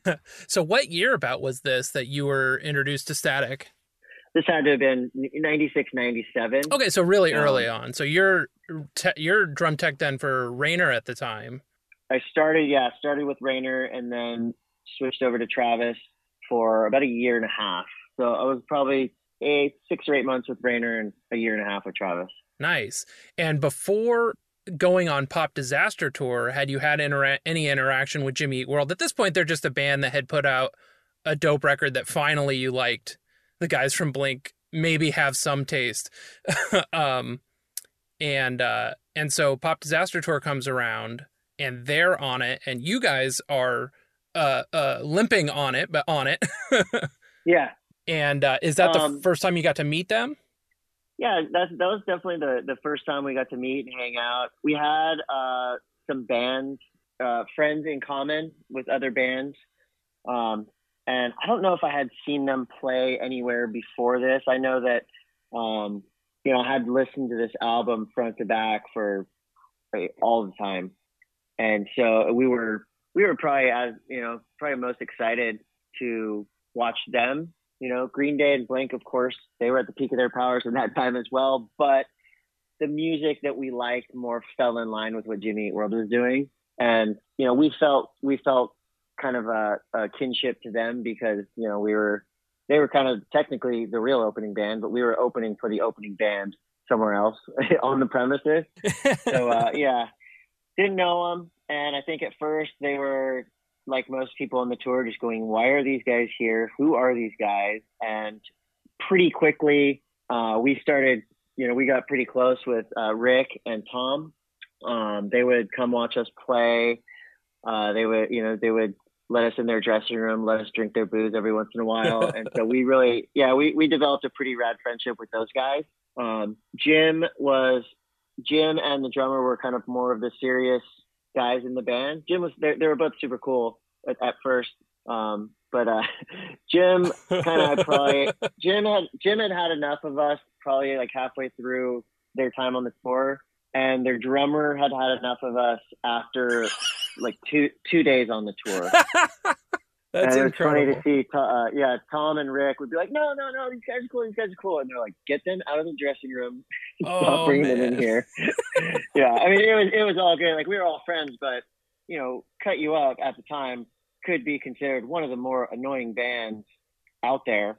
So we definitely wore on some people, but Tom and Rick in particular were just always super rad to us, and it seemed like they were into the music we were playing and kind of what we were doing. So we developed a pretty good friendship with those that's guys. good. That's good to hear, man. I love that.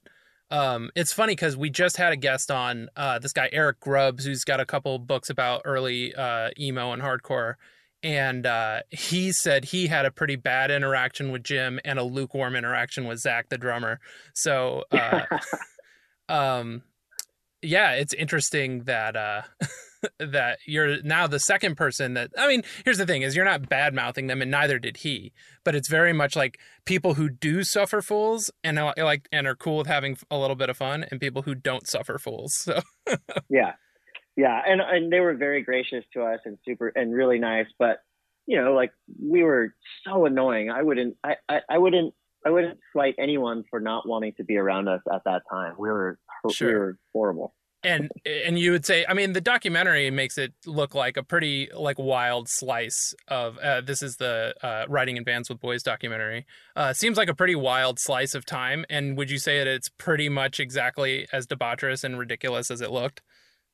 Yeah, it's actually what was shown was even a little bit less than what actually happened. But, oh man, the video is itself is really true to form, and we got a lot of reactions from all the guys in all the bands. The weird part about it was Saves the Day actually replaced Jimmy Eat World on the tour, and they didn't get as much shine as Jimmy Eat World got. I don't really remember why, but I just remember that Jimmy Eat World was on a pretty quick trajectory.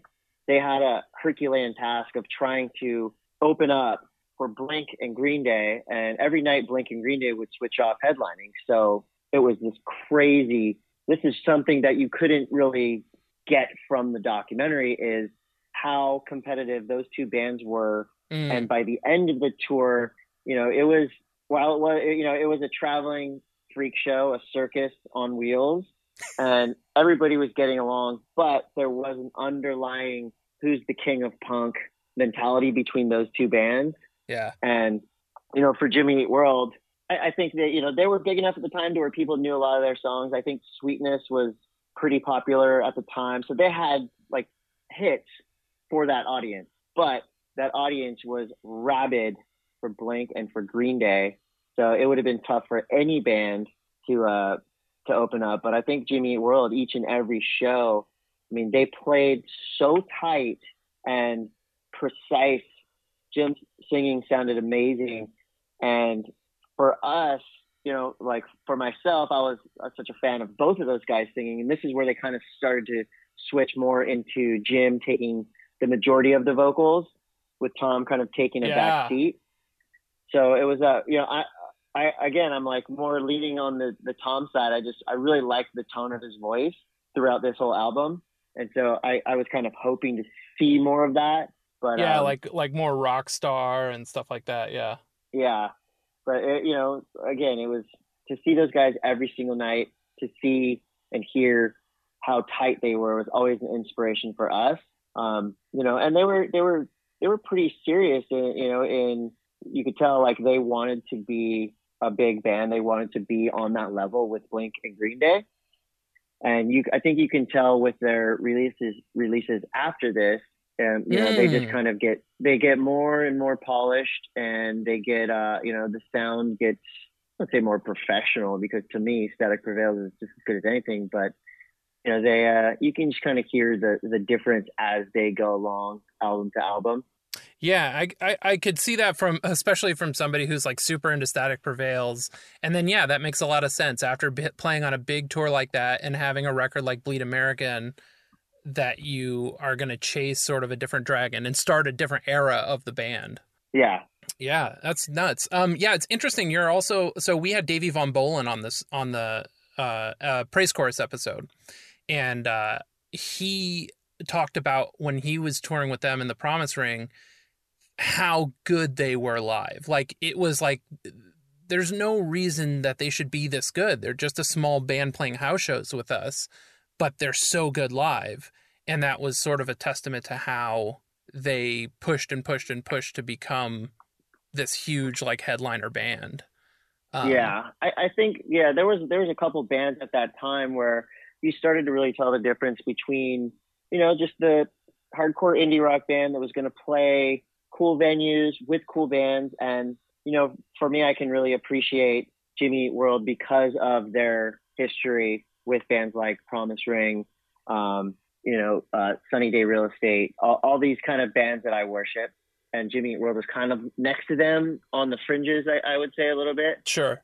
Of what those bands were doing. But I can always appreciate where a band comes from and what scene they developed from. Yeah. And so that was kind of another reason why, you know, I was excited to meet these guys and to play with them, and kind of why I accepted them into my snobby record collection. Yeah, sure. Yeah, and if you kind of can pair up bands, it's weird for me because I'm so I'm very into a certain type of music, and those are the references that I think of when I think of Cut You Up. But we're always still kind of lumped into the pop punk, emo movement, mostly because of, you know, that was kind of our biggest deal was right touring with Blink and Green Day, and also the time we were coming up, and we were helped out a lot by Atticus, which was basically a pop punk emo clothing company, and Macbeth Shoes, which was the same thing. So fittingly so, we got lumped into that genre, whereas I would rather us be lumped into the Drive Like Jehu, I don't want to say cool kid genre. Yeah. A guy can dream, but I felt like Jimmy Eat World's roots were deep enough into indie rock that I was accepting of where their trajectory was. I definitely see the cloth being the same for sure. Yeah. And then, oh, go ahead. I was going to say, you'd mentioned how they were on the fringes of that scene, but getting somebody like the nod and the support from Mark Trombino is going to legitimize them in a way. Yeah. And it's weird. For me, it's like if I see Mark Trombino's name on anything, I'm in. And I know that he does a ton of different bands. It's the same with Steve Albini. If I see that Steve Albini did it, and I don't know anything about the band, I'm gonna listen to it just to hear what Steve Albini did. And again, like, he does all kinds of different music, but if his name is attached, I'm interested. And that's the same with Mark Trombino. And I think this was an album that definitely helped vault Mark Trombino into into the light of big time production, because it is so, it's funny that it's called Static Prevails when it is so clean and crisp and clear, which is something that most of the time for me is kind of a downside, or the downturn of a band, right? They get big and then they get this big producer, tons of money to record, and all of a sudden it doesn't sound like anything that I wanted the band to sound like. Sure, cleaning up all of the human elements of the record. Yeah, but I don't know, there was something different here. There was still that toe in the indie rock water with kind of the pop sensibility. And, I think, and the music is punk enough. These guys are ripping. Well, especially, for an opening track, and you got a scream from Jim, it's tight. Yeah. It's funny because this is one of those songs that they will still trot out every now and again. I saw them play it at the Wiltern recently, and what's funny is you get the at the time it was the 2018 version, but the modern version of Jimmy Eat World playing a Static Prevail song, specifically this one with like sort of dissonant guitars and cool, like the whole bridge is like a lot of feedback and just like complete, like going nuts on the neck of the guitar, not really playing much of anything, just making noise. And how the polished band's interpretation of that is, because Jim's voice is so clean and clear now, but he's still pulling off, especially like I gave a nod to my buddy at that Will Turn show. I was like, he's about to scream right now. And he did it. And I was like, there's probably casual fans here who know, Bleed American and Futures and stuff like that don't really know this song. I wonder what's going through their head right now. They're like, what are these nerds talking about? Yeah, and I feel like there is, I don't want to say a curse, but a lot of times the major label debut or the first kind of real proper album that a band does is, to me, more often than not, their best album. And that probably has a lot to do with expectations just being low or none at all. I think in the case of Jimmy Eat World is, they, like I said, they were kind of hovering around the periphery. We had friends in common that I would see at like house parties and stuff. There's a band called J. June. There was a band Boilermaker, this band Braid, that were kind of like, we kind of knew these guys, but not really. And then all of a sudden, there was one band, Ruben's Accomplice. Actually. Yeah.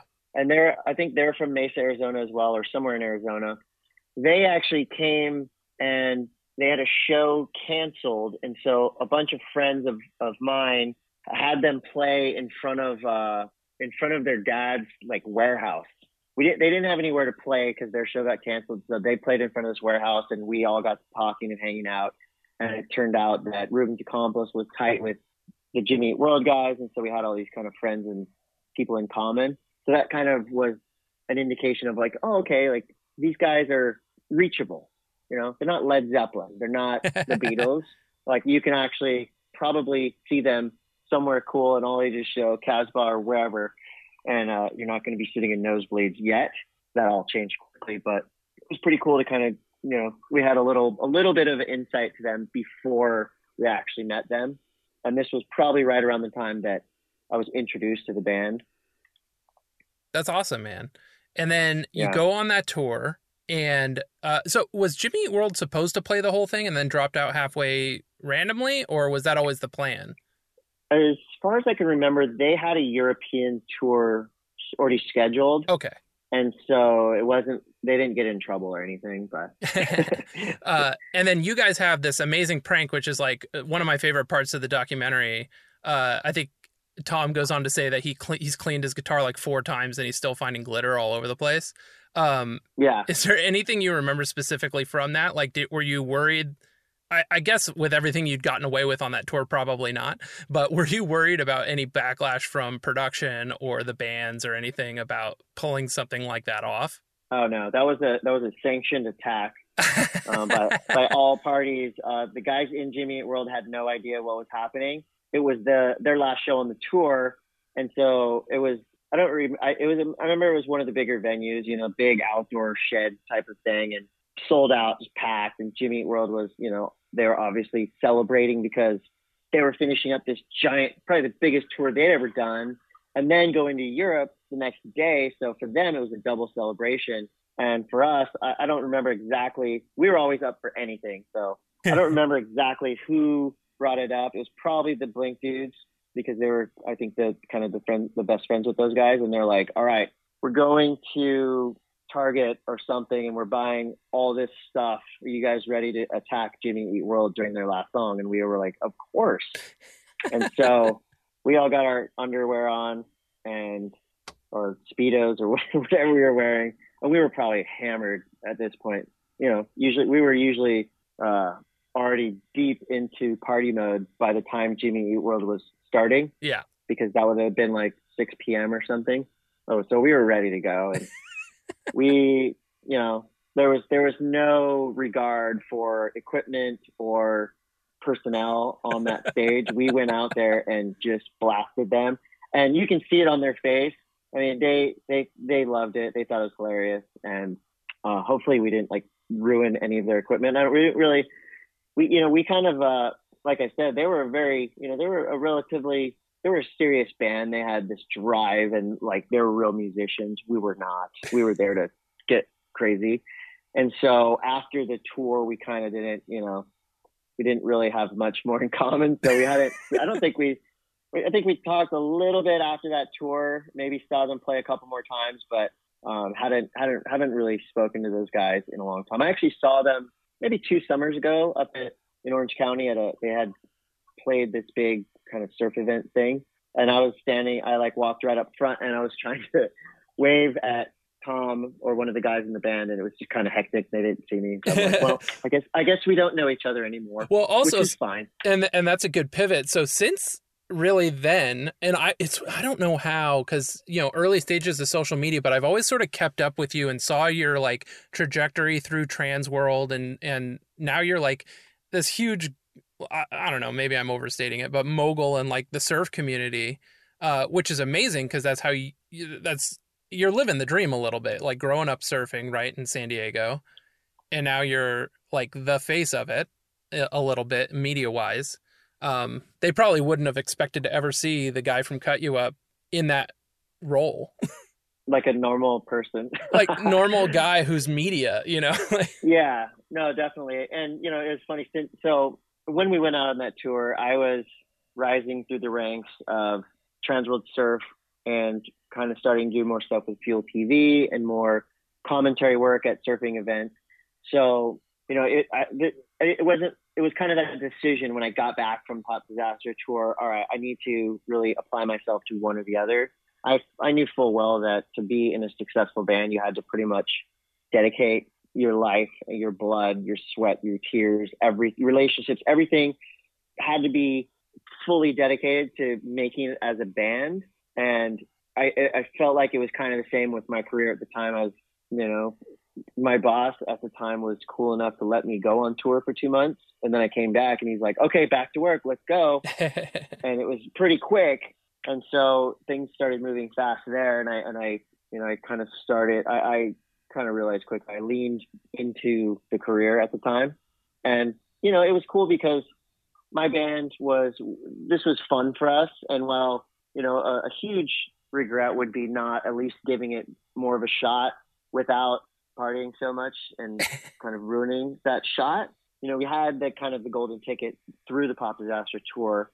And if we were smart about it, we would have chilled out a little bit on the party and we would have gone back to some of those cities that we had some kind of, some kind of reputation in. I feel like we definitely had a missed opportunity there. We tried to go back and tour Texas with a couple bands, and that right there was proof that we were not mature enough to be in a traveling rock and roll band.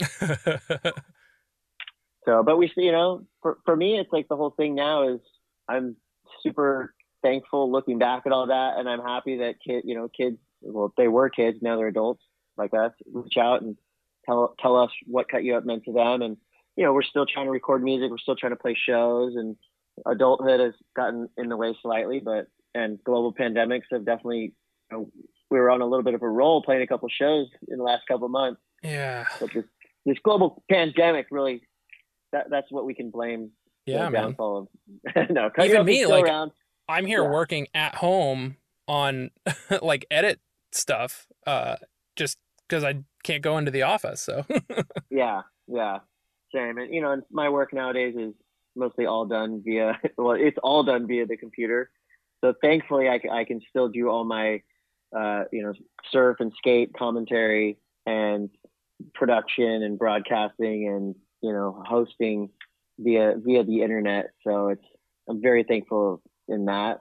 But it is kind of a bummer not to be able to go to shows and or play shows, because I'm sure, like you, I for a while I was going to for the last decade I probably went to a show a week at least. Yeah. Oh my goodness. Yeah. It's a trip, man.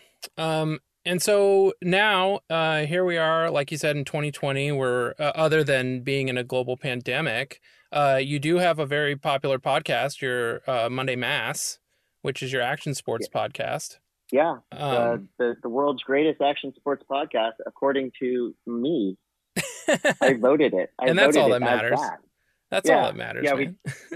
I have about, I don't know, I think I have four, I guess, I don't even know, podcast / blog / live internet broadcast happening concurrently throughout the week. Wow. So outside of the Monday Morning Mass, what else is there? Because that's the one I feel like I see the most push on. So that's why that one came to mind.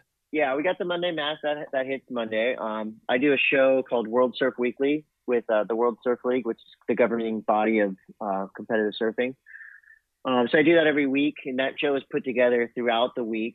It also comes out on Monday. I do a show on Fridays called Do Tour Live, which is kind of a placeholder for when they actually are going to be able to do these big skate events and snow events again. So this is kind of a way to keep the hype rolling, I guess. So that's every Friday. I shoot World Surf Weekly on Thursdays, and then fill up the in-between parts with some other kind of gigs here and there, doing stuff with the Olympic surfing that's going to be happening in 2021. And still, 3 days ago, I went and recorded I call it a demo, but I think it's just me screwing around at my office recording music. But I have a little trailer that's just about a mile from my house, and it's kind of tucked away. No, I'm the only one in there, so it's all good and safe for me to go in. And I have, I got my whole setup. I got bass, guitar, keyboard, electric drums, and I have a looping pedal that has changed everything for me. Oh man! Just in terms of playing music. So I have a bunch of releases that I've put up on Spotify and stuff. Just Chris Cote's solo, and it's just weird stuff that that if I presented it to anyone in Cut You Up, they'd go, I don't know if this is right for us. But it's it's just another way to get your it feels good to get it out, man. Get your yayas out. Yeah. And nowadays with TuneCore, with Spotify, with GarageBand, it's so easy to. It's not easy to make a song good, but it's easy to make a song and get it out, good or bad. Absolutely, yeah. Most of mine are bad, but they're out there. Yeah, for sure. I bought one of those like little Apogee Jams. It's like a little USB 1/4-inch adapter that you can plug into your USB port. And I recorded a ton of stuff. I think I did a song a day for like 14 days and it's all based on loop. So I'd just record like a little 4-bar and loop it. And then by the end of the day, I'd have like a finished song. And then at the end, I didn't know what to do with it, but I'm looking at my 3-year-old and I'm like, I'm going to do nursery rhymes. So I just took all that same music and just threw like Little Miss Muffet at it and London Bridge and like, whatever it comes out as. Yeah, I wouldn't pitch it to any band, but it came out kind of cool. So cool. It's so rad though, because, again, it's like we used to have to go into the studio and make a CD, and they have boxes of CDs. I probably have like 400 Cut You Up CDs in my closet somewhere. This way, if people start to like it, then you go, okay, well, maybe I'll press a 7-inch, or maybe I'll put it on something other than this. But I just love the accessibility and ease of being able to record a song and put it out there. And again, I think the one cool thing right now that we're all experiencing is a different way to enjoy, to be involved with live music. Where at any given time throughout the day, you can look at your phone and go, oh, wow, okay. Pink Floyd is live on their Instagram right now. And so there's for as much as you're at a show and the person in front of you is holding their phone up for the entire song, and you're like, this dumbass. You have to be thankful for it sometimes, because now when you go onto YouTube and you can literally punch in any song of any band and some video is going to pop up, that is thank you to those people that I usually make fun of at shows who are holding their song up for the whole phone. So if you did that and I was giving you shit at the show, I'm sorry. I appreciate being able to watch, that's a really Static Prevails live in Mesa, Arizona from 1995 or whatever. Yeah, man. That's so funny. We are totally like digging through those videos now for our show. And it's a trip for sure. And like, yeah, that's what an interesting perspective to see, like, because everybody razzes those guys, and now they've got their comeuppance. Now. Yeah, and I didn't even think about it until I was looking for something very obscure, and this was, it looked like it was shot on a BlackBerry or something. But just, you find these bands, you're going, oh my god, thank God somebody held up their phone. It's like, and as much as I film some, I film a little bit of every show. But I really try to, film just a little bit, look around. Am I in anybody's way? I don't want to be that guy. And that's like a lot of times I'll I'll be at these weird little obscure shows, and I just want people to know about this band that I'm watching. Yeah. And so it's not because I want to like prove that I was at this show and that I'm a cool guy out at night. It's because I want to celebrate the band that I'm watching. Yeah, I'm the same way where I'll try to record the smallest snippet, and then I go home and I watch it back, and I'm like, oh, that's all I recorded? Yeah. Damn it. I wish I would have gotten 30 seconds instead of 15. Yeah, I didn't even get the bridge. Oh, man. Well, Chris, I really want to thank you for taking the time out of your day. I don't want to take you up anymore. But really thank you for coming on, recounting your days and your memories with Jimmy Eat World, going on tour, and those early days of the songs that you're really into. For sure. Well, thank you so much for having me on, and I love what you guys do. I'm a music lover like you, so I've definitely gone down the Jimmy Eat World podcast wormhole. So I've been a fan for a minute. So thanks for having me on for sure. Yeah, for sure, man.